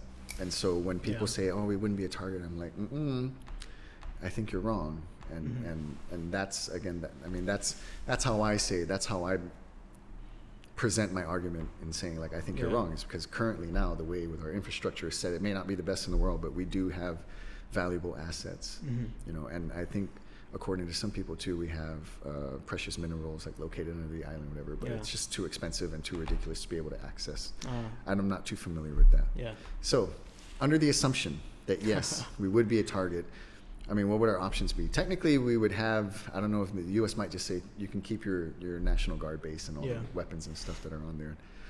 I mean, where do you see us? And you can just be completely candid. You don't have to try and come up with we'll pull the magic machete out of the stone or whatever. Like, if it's bleak, then be honest, say it's bleak. If you can actually see a glimmer of hope, then I would like to hear it. And again, this is not the be all end all. We're exploring all of these things. Well, that's all I have, man, is hope. Activists, we're not. People like to decry emotional testimony, all that stuff, but we're not all and there's nothing wrong with physicality, right? But we're not driven by this insatiable hatred for America or all Western powers. That's not us. A lot of the reason why we do what we do is because we have hope and we believe in our people, right? So all I have, man, is hope as far as security and economy goes under independence. And one of the things that gives me hope is I don't believe that China would try to take us over. Well, just as an example, they were one, but go ahead. Yeah, I don't believe they would do that. I think they would try to buy our alliance. They're not trying to take over Palau. They're not trying to take over all the other islands in our region. But they have a missile called the Guam Killer for a reason. And North Korea did specifically mention Guam. And why is that? Why didn't he target Palau? So those are some of the things that give me hope in those instances. And I think, like, especially, as far as geopolitics goes, I think it's way more lucrative for these imperial powers to buy alliance and to buy complicity. So, and we're seeing that in Fiji. I think Fiji was offered, millions of bucks, $hundreds of millions to host a Chinese military presence and also investments in their communities. And also, I'm in the process of looking at doctoral programs, right? And specifically in Australia and New Zealand. And one of the things I found out is that they're actively recruiting scholars from the other Pacific Islands to attend universities in China for doctoral programs. So I think in this day and age, that's how you buy alliance. That's how you buy complicity, and it's not through actual military aggression. Cool. Sorry, just notes here on some questions that I wanted to ask based on what you just said. Chinese education. That's just my note for that question. Question mark. Okay, so we're going to go back to the Guam killer. You know, they have to have that because we're essentially the United States' easternmost military outpost. Yeah. As far as Well, on U.S. territory. that's what I mean. Yeah. Yeah, that's what I meant on U.S. territory because of course there's Japan and there's South Korea. Right. Let's just talk about why did North Korea say Guam and not Palau specifically? Yeah. I believe it's specifically because we are the easternmost U.S. foothold, if you will, and like property, right? Yeah. Territory. We are a part of the United States, and I think it's ironic that people would get upset at the U.S. for North Korea saying, "I want to bomb you," and not get upset at North Korea and say, "Why the fuck do you want to bomb us? What do we do to you?" Yeah. You know what I mean? I think that it's misguided, but people are allowed to point their frustration in whatever direction they want. I just kind of look at it and say, no, why are you guys so mad at the U.S.? The only reason why he's not actually doing it is because the U.S. is here, and if he does it, he knows it'll be up shit creek. And then, of course, we're talking about China and Russia looking at him like, really? You're trying to pick the fight? We're the superpowers here. And I see him as like a dictator run amok, and China and Russia are just kind of looking at him, and they're either toying with him and playing with him and using him to create a distraction, or they're completely frustrated with him like, dude, your grandfather did it, your dad did it, you didn't learn anything from them, you're still saying the same shit every year. Because, you know, there's all these like, he has to put on this pageantry for only a third of his people. There's 25 million people in North Korea, and 2/3 of the country are starving. Literally, like kids are, their parents are leaving them because they can't afford to feed them. It's stupid. So there's that. That's why I think North Korea pointed their gun, if they even have one. Yeah. Because again, they're developing their nuclear system. Whoop-de-frickin' do. This is what the U.S. and Russia did in the 50s. Yeah. They did it in the 50s, bro. And people were like, oh, they're developing nuclear weapons. Yeah. Like, okay, I'm concerned, but I'm not shitting my pants, okay? China, why isn't China threatening these people? I agree with you. It's all about the economy now. Yeah. I don't think people want, the only person that wants a nuclear war is Kim Jong-un, because that's the only threat that he's got. North Korea's GDP is $2 billion. Ours was 5.7. Something's really going on here. Like he's funneling all his money and putting it somewhere else, or what? I don't know. Because North Korea's biggest export is human resources. Yeah. And they don't get paid. Their people, you know, you want to talk about socialism. I don't know. He's like totalitarianism. He's a dictator. His people go out and work and they don't get paid. Yeah, they get food rations every day and they get to stay in a place and sleep in a room, but the paycheck goes straight to the freaking North Korean government. That sucks for them. So yeah, it's all about buying people. China's coming in. They're trying to give money to Palau. They're trying to give money here. Of course, because again, the U.S. had such a strong economic foothold for the longest time. And then that brings up the argument with some of my friends will say, well, look at China. Look at how quickly they're growing. You know, it's in the East. I'm like, yeah, you know why they're growing so quickly? Because they adopted capitalism. Boom! It's like, wow. And I'm not saying it's the best in the world and it's the be-all, end-all system. But if you want to talk about why their economy is expanding so greatly, one, I was talking to a financial analyst and he was saying they're purposely decreasing the value of their yuan so that their products are more affordable for other nations to come in and buy. So when the other nations buy from China, they are injecting revenue into China's economy, which is why it is growing, and they have the highest per capita billionaires in the world. Right. So people talk about the white man being rich. It's like there are more billionaire Chinese than there are American billionaires, including the blacks, right? Because they say like 13 out of 100 and some black people are billionaires.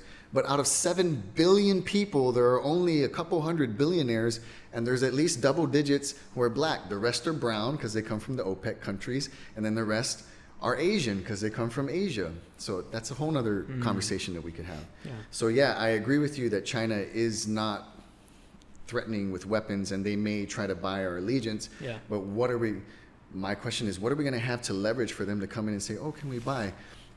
And I say the reason why they probably won't come in with violence is because of countries like the U.S. And they're going to say, yeah, you know, we left them to their devices, but we don't want you to fucking come in and bomb anybody, because then we'll attack you, because why are you going to show this aggression? If you offer them money and they take it, so be it. They want it to be an independent nation, right? But then we're going to be indoctrinated into the ways of China. And there's no way around that. We're going to be able to be our own place in that sense. But if we're going to be bought essentially by the Chinese. Yeah. I'm not saying it's good or it's bad, Yeah. but if they're paying us for our allegiance in the sense where they're supporting our economy, we're trading goods and commerce, now we're going to be, I think we're going to have this same issue all over again. It's like, well, now our culture is being bombarded with the Chinese culture. And Yeah. I'll tell you what, they're not as accommodating as the West, you know? And that's one of the big reasons why Chinese want to get their money out of China. One, it increases the value of their money, right? Because they're putting it into the Western markets. And two is because really at any point in time, I don't know how much longer this is going to be though, because the more power that the businessmen get in China, the less of a stronghold the government is going to have with respect to the fact that technically they could just come in and take people's money if they wanted to. Yeah. Because it's a political party that you cannot fuck with and you are censored by. You know, at the end of the day, they may have this capitalist system that allows great products and great industrial growth, but their government is still a regime in the sense where they can take away anything from anyone at any point in time. Our government can do the same thing too, but they definitely can't be blatant about it like the other countries. Again, I'm not saying the U.S. is perfect in that sense. There are certain conspiracy theories that I may or may not subscribe to, right? Good points there. Chinese education, you talked about them offering scholarships to come to China. That's another form of indoctrination, but if it's a genuine good school with respect to economy, great. But I think if you're going to learn about economy and you're seeing that China is adopting Western modes of economy, i.e. capitalism, then maybe you should just go to a school somewhere else in the West. Maybe you want to go to school in Denmark or Switzerland, or maybe you want to go to Chicago, the Friedman, whatever. So I would be cautious to say China is such a great place. I've been there. It's beautiful. The people are wonderful. The pollution is real. It's really real. It's crazy. They're very ambitious people, man, and they're opportunistic. And again, that's not necessarily a positive or negative word. They're just opportunistic, and they see an opportunity and they take advantage of it. And I think that's a good trait when it comes to people. Now, however, how they use that, that's another story, right? The morality of how they choose their opportunistic ways. So you laid out a pretty good argument.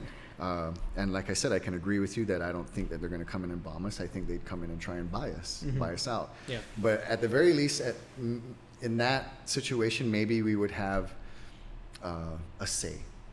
Yeah, you know what I mean? Definitely. Maybe we would actually be able to have some serious terms. But my thing would be we would have to have something to leverage.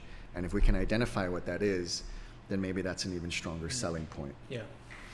Cool. We're almost done here. No, at least as far as this, right? And then we can get back into whatever conversation. So, again, assuming that we are moving towards independence, that's what the island has chosen. Yeah. But the CNMI still chooses to maintain strong ties with the U.S. How do you see that affecting our relationship with our sister islands? Well, first we have to squash the assumption that independence means completely casting out America or their institutions here. Independence doesn't necessarily mean isolation. It just means having a seat at the table. And I didn't even ask that. That's probably a pretty pertinent question. Before we well, I guess this is under the assumption, but you're calling checkmate on me when it comes to that, because I should have asked you. And with respect to independence, do you see the military presence still being here, or do you see it being completely removed? Definitely, I think. What's the sentiment in the camp so far? I'm not saying that this is the actual agreement, but what is the sentiment you're getting from at least the task force as a whole? Well, I think we all come to the consensus that America does have a stake here. Otherwise, they would have left. They probably wouldn't have come back. World War II. So they have a stake here. They definitely have an interest. And in that regard, I mean, like I mentioned earlier, they wouldn't let us become independent probably without having some benefit out of it. Benefit to them, and that might be a continued military presence. Right. Let's face it. The difference there would be that we can now demand rent money, for the lands that they're occupying. Right. So there's that, and because of that, I don't think that would strain our relations with our brothers in the other Mariana Islands. To be honest, yeah. So even if we were independent, the fact that the reality that is embraced by the sentiment you're saying in the task force is that we're just going to have to come to a better agreement. That's right. The military is going to be here, and that's something that we can continue to leverage, because that's the only reason why, or I'm saying the only, but one of the biggest reasons why we have off-island investors. And I know that some people might say, oh, why do we have to have off-island investors? And I have an answer for that. But first, I'll say that one of the biggest reasons why off-island investors feel safe to invest their money here is because of the U.S.'s presence, and they understand the way the tax system works and the financial system, so they know their money isn't just going to be taken away or whatever, right? Off-island investment is extremely important because we don't generate wealth ourselves. And the fact of the matter is, universally speaking, in the world, you need money to have access to resources so that you can help people. And so it's important to have money come from outside to add to the current pool that we had. Let's just say we only had $100. We have to keep turning that $100 over and over and over to help, the people that we have. But if somebody wants to come in and say, hey, let's just say, I'm a rich guy, I want to build my house here, and I'll give you another $100. Okay, cool, now we have $200. And that's kind of like the most basic ABC way that I can essentially say why outside investment benefits the island, And because I know, just like the D word, development, outside investors, the D word can be seen as a bad word, and outside investors can almost always be painted with a broad stroke of like that evil guy, twisting his mustache saying, what can I get out of these guys? And yes, it's stupid to say, for somebody to argue in the defense of capitalism or in the defense of a business, saying, well, no, they're not only thinking about the bottom line. Hell yeah, they're thinking about the bottom line. Right. It's stupid to not say that. But does it mean that they're going to automatically treat their employees like shit? Does it mean that they're only going to pay low wages? No. It's like everybody needs to be proven through the market. And if people hate the way you treat them when you go to work there, they're probably going to try and find a job somewhere else. And, in that sense, the evil companies are kind of rooted out. And it's such a complex argument to have. And I'm not trying to go there, but all I'm trying to say is, we need outside investors. If there were people who used to live on Guam that moved to the States and been living there for a long time, made it rich, and now want to come and invest their money, even better, right? Because, hey, they're actually tomorrow, and they're bringing in their millions, and they want to invest it now. But the fact of the matter is that the individuals who are investing in Guam right now generally come from Asia, and they're generally worth, if not hundreds of millions of dollars, billions of dollars, so they can actually throw, capital our way for their investments, providing jobs for our people, adding to, to the tax revenue that the government of Guam can collect. And again, it's not a perfect system, and everybody needs to do their due diligence to ensure that whatever investments are being developed can benefit as many people as possible, and not just the individuals who are bringing in the developers. They shouldn't be the only ones to get quote unquote rich off of it. And I say quote unquote rich because if somebody's able to get a job, maybe they just got out of prison, and now they're able to get a job as a groundskeeper, at this golf course that's being developed, then good on him, because now he has something to help steer his life in a different direction, right? So I kind of want to ask you, I mean, like, as someone who, dabbles in development and all this stuff, embracing off-island investors, how do we ensure that's a loose, I would use that term loosely. I understand the benefit of off-island investors. I don't necessarily embrace them. I definitely don't bend over. Or bend over backwards, for that matter. But how do we ensure through legislation or just policy that their investment, their development, and their stake here on Guam benefits us, that they're not cashing out and then taking the money back. Right. Well, I mean, the current system now, we have public hearings, right? And at the public hearings, whenever somebody, like, if they want to develop a hotel or they want to do something big like that, we always hold public hearings for that. And it's unfortunate that the word doesn't get out more, and like the newspaper, they do it for free, but it's always a little blurb when they're doing it. They don't make a concerted effort, but they're trying to sell real estate in their paper. So again, it's like, how do you blame them for not doing it? So we kind of have to be diligent about that. But the public hearings are one way so that the public can actually hear what the plans are and provide their input. Working in an area of business development, I can tell you that the individuals who are there, whatever the stereotypes may be, but the individuals that I work with and the leadership that I see, they're extremely concerned about the benefit that the island is going to get, and they are extremely concerned about the long-term economic effects. They don't want people to come in and just take the money and run. Right. You know, there are certain benefits and incentives for businesses to come and open up. Some of them I think are misconstrued, but if you take and I was talking to an economist last night about this exact issue, and I gave my perspective, and he was like, oh, I have a more nuanced perspective, and he broke it down, and I was like, wow. So there were areas where he agreed with me, then there are other areas where he kind of enlightened me on the perspective of others who say maybe we shouldn't have these benefits and these tax incentives for off-island investors. Right. But we did meet in the middle, and depending on what the investment incentive is designed to do, it may actually serve its purpose, and then when it serves its purpose, you discontinue it so that we're no longer not getting as good a deal as we can. Because one of the first things that people say is, oh, we're giving money away. And it's like, that's misconstruing what one of the investment incentives is doing. We're not giving anything away because it's money we didn't have to begin with. What it's really saying is that we're not getting as good a deal as we could have gotten because we're giving a certain incentive. But if it's a timing issue and we want somebody to invest sooner than later, then we kind of need to give them that little push to say, invest now. Yeah. But if we're not worried about the investment, then we don't have to offer them an incentive. And so I guess what this economist was saying was that we need to be able to treat it like a valve and not just like something that's written in stone. I see. Turn it on when we need it, turn it off when we don't. Yeah. And leverage it like that and tell investors you should have come and you should have taken advantage because now this is the market and we're dictating, and now you got to pay full price because not only is this what the island wants, but our economy is strong enough without you. And so if you really want to get into this game, you're going to have to pay the full price. Yeah. And so it's not so black and white the way people want to look at it. And people aren't evil because of certain, programs that may be in place. And you used the term responsible development earlier, and I love to use that because it's a very real term. Yeah. Because let's face it, there have been in the past very irresponsible developments, and not all of them were necessarily had bad intentions. They were just planned poorly, so to speak. Right? Like parking is a huge issue in Guam. It freaking sucks.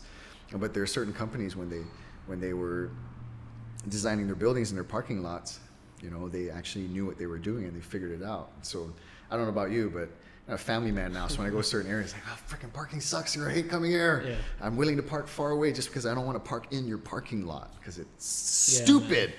It's like a third grader came in and designed it. You know what I mean? I'm not saying I could do any better, but just the fact that everything is concrete, it's difficult for people to build up because it's just so expensive. And it's crazy.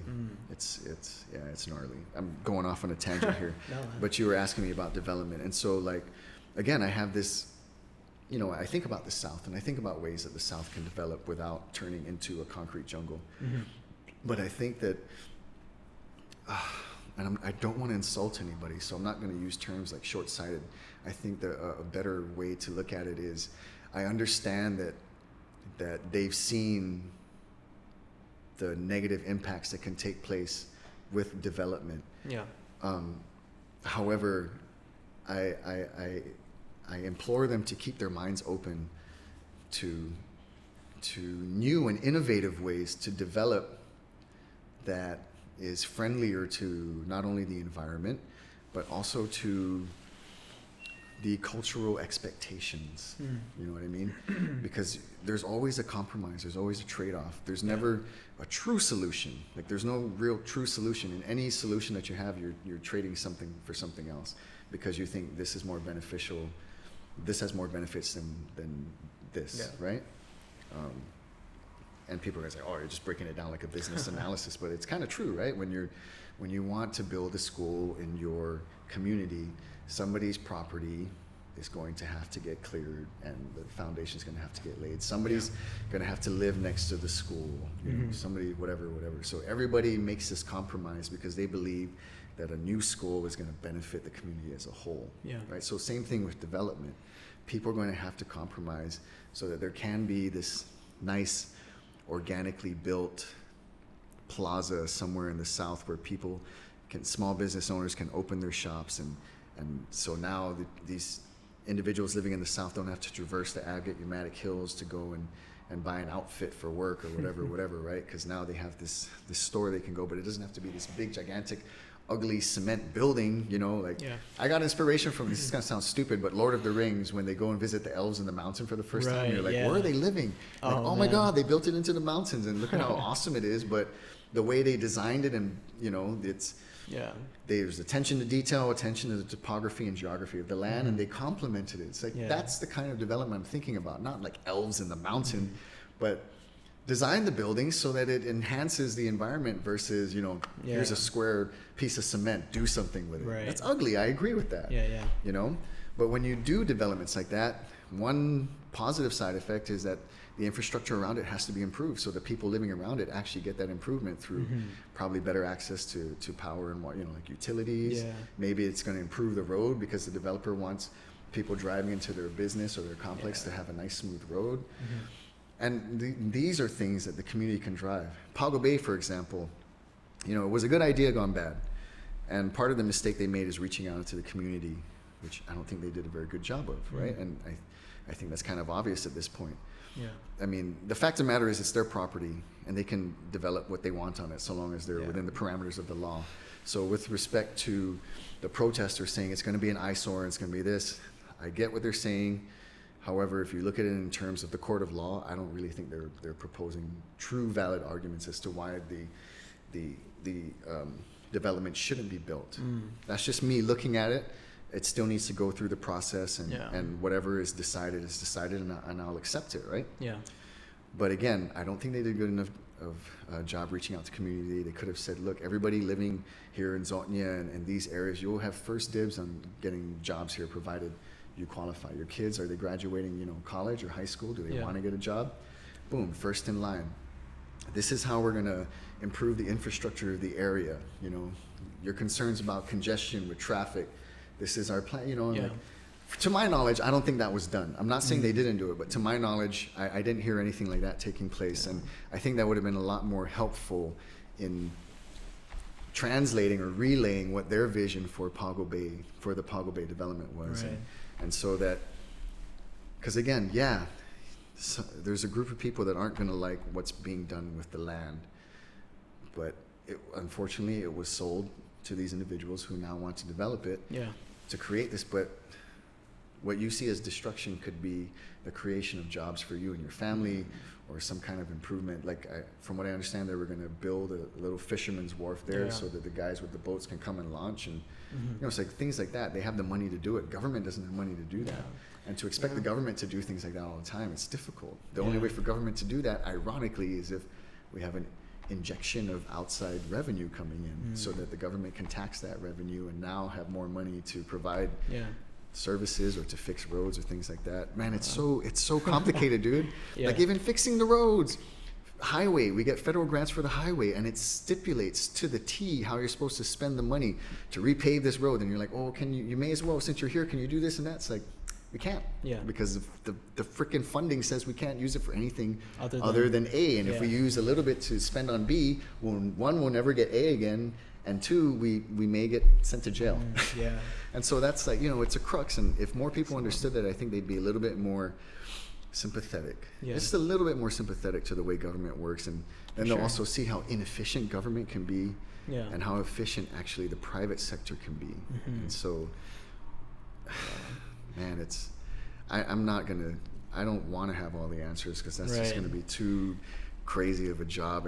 I love looking at it though, and I love talking to individuals like yourself to try and explore different ways that we can address these problems. One of the things that you know, as you were talking, it just occurred to me my experiences, and of course, you know, Independent Guahan, we recently sent 15 delegates, including myself, to the UN.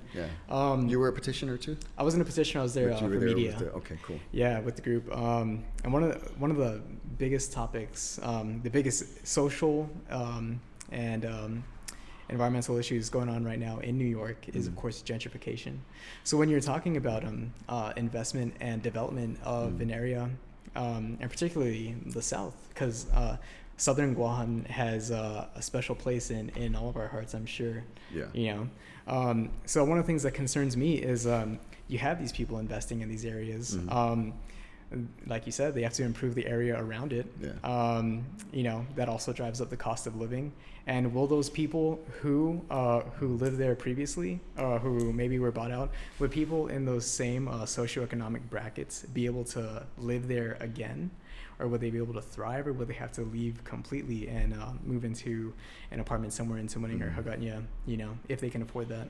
Well, So okay, so are you talking about the people who may have potentially sold their property to the Yeah. developers? So right now, a place in Agate is probably more affordable than trying to find a home in Upper Tumon. Well, you yeah, know? I mean, that's real Yeah. estate rules, right? As far Yeah. as, yeah. So I mean, like what's going on in New York is Bushwick in Brooklyn. I have a Puerto Rican activist friend Okay. who lives there, and because of outside investment into his community, because of people buying up buildings, buying up space, Right. and people wanting to move into this once hard knock neighborhood, you know. Right. Those same people, blacks, Latinos, and even lower socioeconomic whites, can no longer afford to live in those places. Understood. Okay, You know, I see and what they're you're saying. forced into the PJs, the projects. So Yeah. yeah, That's a tough one. I know. Yeah. And so, man, I can speak to it in terms of Guam, and this is again where when we have these public hearings, it's important for the members in the community, and Pago Bay is a great example of that because the community was aware of it and they came in, and it's large in part because of their protests that, you know, this thing is taking so long to solve, and I'm glad that I'm not involved in it. But if let's just use Agate as an example, and let's just say something like that were to happen, and this development were to come in, I find it interesting that, you know, in what you're saying, you are admitting that it's improving the quality of life. It's improving what was once a hard knock area. And again, certain I'm not people, trying to throw anything in your face. I'm just Yeah. like breaking it down because it's a very factual observation. They're turning what was once a, let's just say, not so good part of the town into now a desirable place to live, which has the unfortunate consequence of now these individuals who used to live there can no longer afford to live there because, like you said, the cost of living has gone up because now Yeah. it's desirable. Rules of real estate, right? Supply and demand. More people want to live there, so that drives the prices up. And so now they have to move out into a different area and go live essentially in the projects. Yeah. So if something like that were to even begin to take place on Guam, from what I've seen and in my experience, our political leaders and the bureaucracy is actually really concerned about that. They don't want to see something like that happen. Yeah. Guam is way too small for something like that to happen and for there not to be serious ramifications. In the most shallow political terms, I think we can have faith that our leaders won't do that because they want to continue to get the vote in the South. Right. The South's vote is extremely powerful, and for them to act against that will would be a foolish mistake. And I like to believe in the overall genuine desire for whatever change to happen to the island to be the benefit for everyone. Like I Right. said, we kind of come from fundamentally different foundations, politically speaking, but Yeah. yet we both want the same thing for our That's island, right, yeah. right? So with respect to Agate, that's where the community would definitely need to be involved, ask the company what's going to happen, and to be empowered with questions like that, because that's a question that I wouldn't have even thought to ask. So now I would come in to say, or I would even go to whatever government agency is dealing with said development and say, well, how is this going to affect the individuals living there now? From what we understand, you know, the cost of living will go Yeah. up because of the improvements that are going to be made. How can we, and let's just say they were willing to entertain the development, how can we avoid something like that happening in the long run? So again, like one of the examples I gave was now the community saying, you want to build this in our community, now you can leverage, the community can leverage its power and say, well, for those of us who meet qualifications, we want jobs. Because from what we understand, cost of living is going to go up. Yeah. And we may not be able to continue to afford living here. And if you're going to be impacting the community and you're going to be benefiting from it, then we need to ensure that we're going to benefit from this transaction as well. We're both going to have a trade-off in that benefit, right, in seeking that benefit. However, I want to be able to live in this. I grew up here. I want to be able to die here. Right. Essentially, is kind of like what you're talking about, right? When you talk about gentrification now, it's like we're moving all of these people out and moving a whole new set of people in. Yeah. So that's the irony. It's like now the place is becoming so nice that other people want to come here and enjoy it.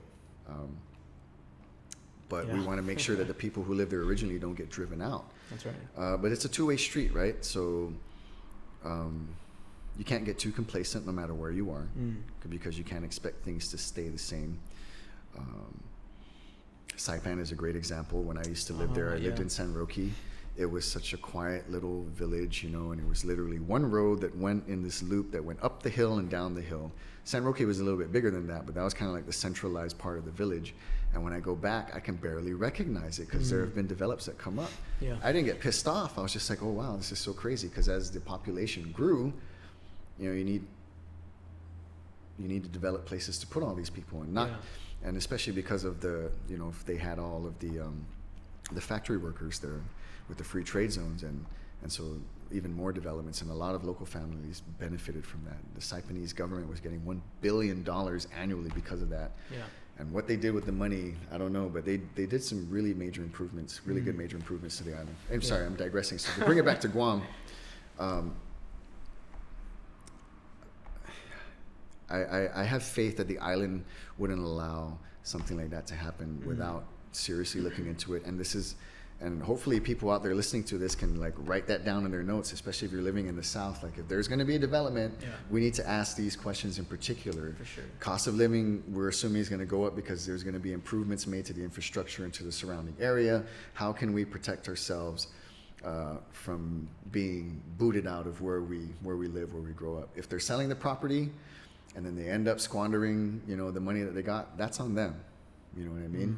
If they didn't want to make a deal like some other smart families where, you can develop on here, but you're going to build me a nice suite, and this is how much you're going to pay me in rent, There are some people who did that in Tumon with their properties. They wrote themselves nice deals, and the developer was like, because the developer was going to make way more than that. Right. And that's how some of these individuals who started out with practically nothing are now multimillionaires because they were smart about how they handled their investments. And don't sell yourself too short. No, never do I had that. heard that, now, if you know more about this issue, then please correct me, but I had heard that the new casino in Saipan, I had heard that the agreement with the government, with the investors, was that they would pay the CNMI something to the tune of $90 million a year Annually. And the projection is that the casino is actually going to be making way more money than that.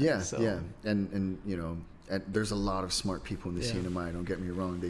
They may speak with heavy accents and whatnot, but man, there's some intelligent motherfuckers up there. It's crazy how smart they are. But money can buy a lot of things, including dumb decisions. I'm not saying that's what they did, but of course the casino's if the casino's offering you $90 million, you show okay, so they're probably going to be making $900 million. They're making a lot if they're offering you a lot. But maybe they should have looked at what their current deficit is and what their annual spend is as a government, and is $90 million, which is a lot of money. But is that actually a reasonable amount of money? How many years are we talking about? Is this in perpetuity, or is this for 10 years, 20 years? And like I said, how beneficial is this $90 million going to actually be? What are we going to spend it on? You know what I mean? And that's where the community needs to be like, what are you guys going to spend it on? It says $90 million, but in the general fund, we only registered 60. What happened to the other 30? You know what I mean? Yep. Some of you were shoving stuff in your pockets. It's when you're talking big bucks like that, and certain people are, making the deals at the table. I'm not accusing anybody of being corrupt or anything. But that's when the public needs to assert their voices and get extremely curious. And this is where journalists need to be tough. And like you mentioned earlier, it's difficult on a small island with very, limited number of media outlets that are in the game, so to speak, and they have their own agenda. I'm not saying they're in cahoots. I'm just saying they're in the game because they're powerful, right? They control media in that sense. So it's great that we can do shows like this and talk about these issues. So, I'm not too sure how the deal was set up, and I mean, you know, you see all the issues that are now coming up with the Chinese. We saw all the H2 workers that they had there that weren't getting paid, That's and right. then their passports were in safes and stuff. And I like to think that that kind of stuff doesn't happen here with the H2s that we had. We never, in all the years that I can remember, had a case like that occur, and it embarrasses me that that would happen in Saipan. I'm not saying the Saipanese did it. A lot of those companies were Chinese contractors that were Right. bringing out other workers, right? Yeah.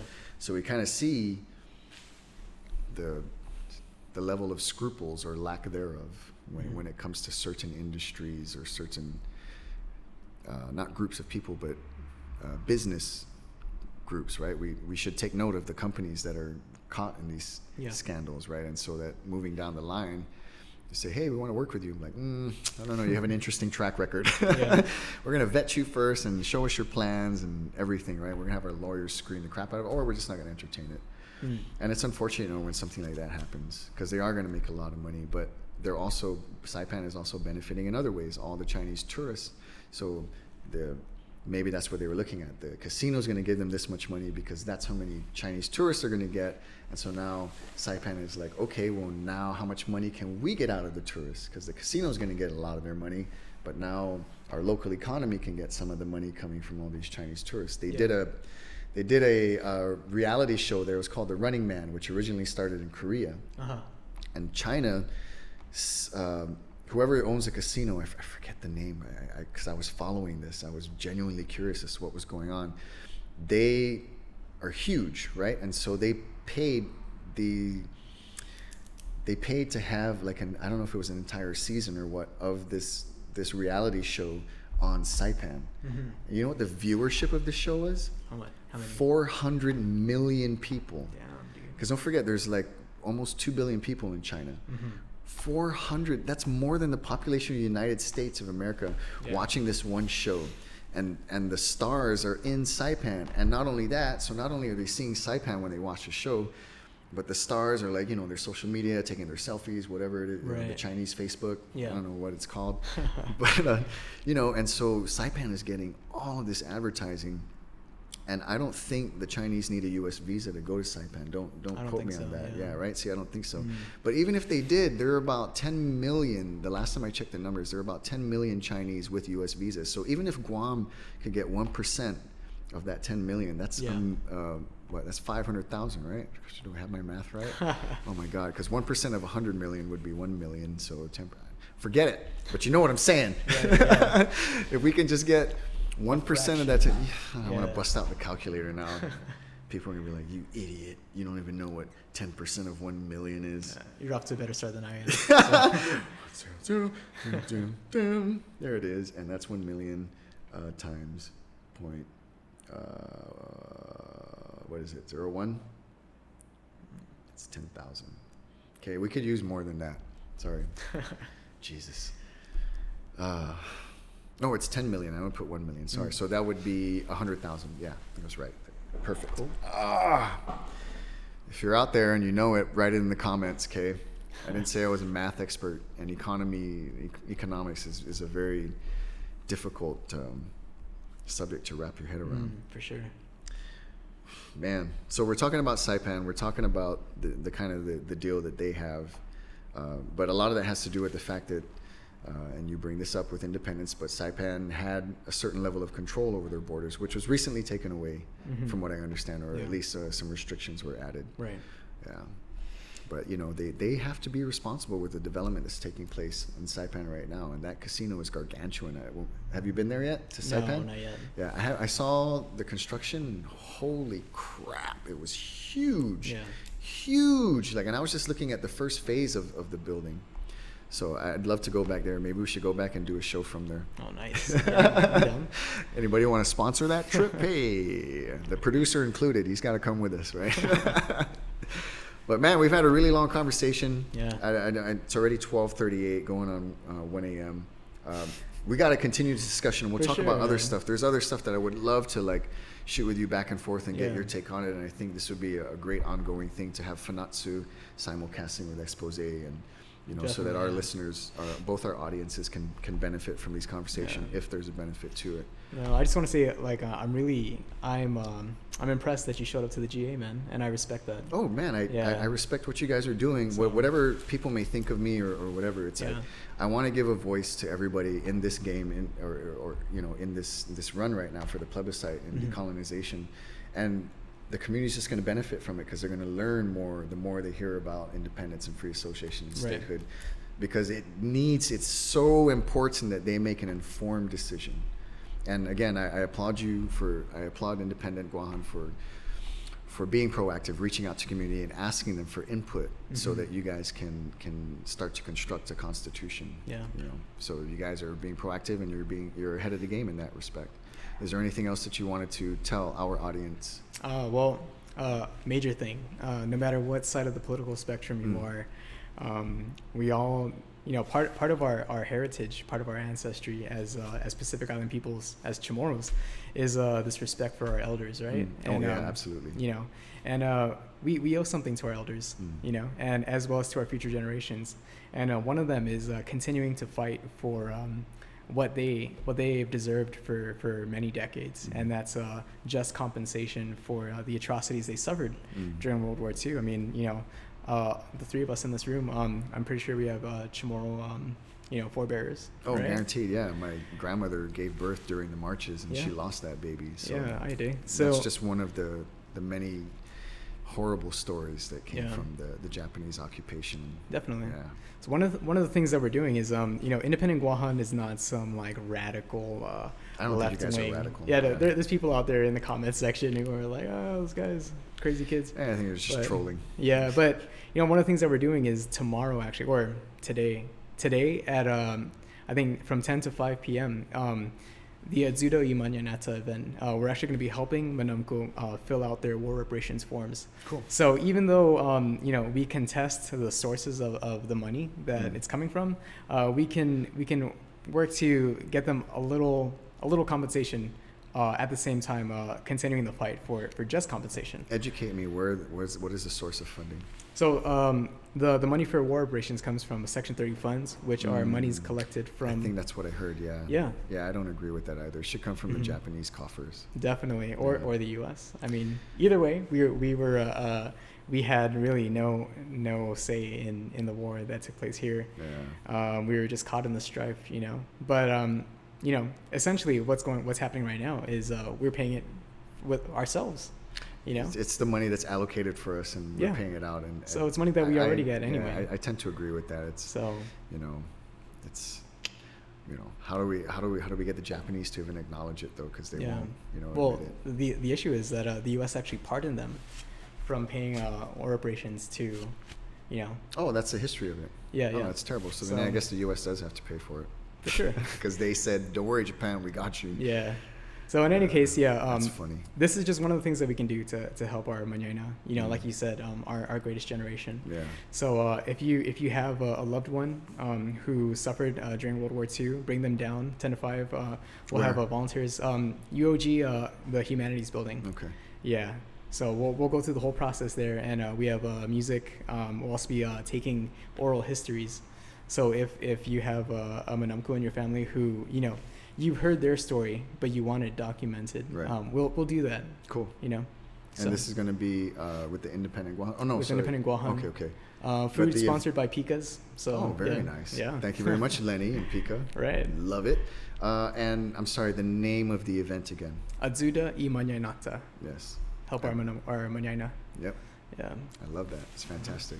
Anything else? Follow us on Fanatsu. This is just the tip of the iceberg with some of the things that we discuss, and Yeah. like you said, I hope we continue the discussion. Oh, guaranteed. We have nothing but you know. time to talk about it. So For sure. he and I we had great conversations before we even got on here, and a lot of that stuff I'd love to share that.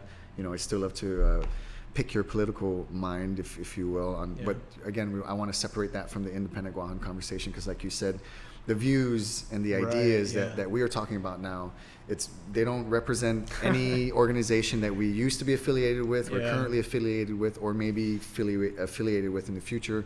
They are strictly our views, our ideas that we're just kind of knocking off each other's heads right now. And we want to thank you, the audience out there, for Expose. We want to thank you, the audience who are listening to Fanatsu Podcast, for allowing us the time and for hearing us out. And I guess that's it for episode 9. I want to thank Manny Cruz for coming in again.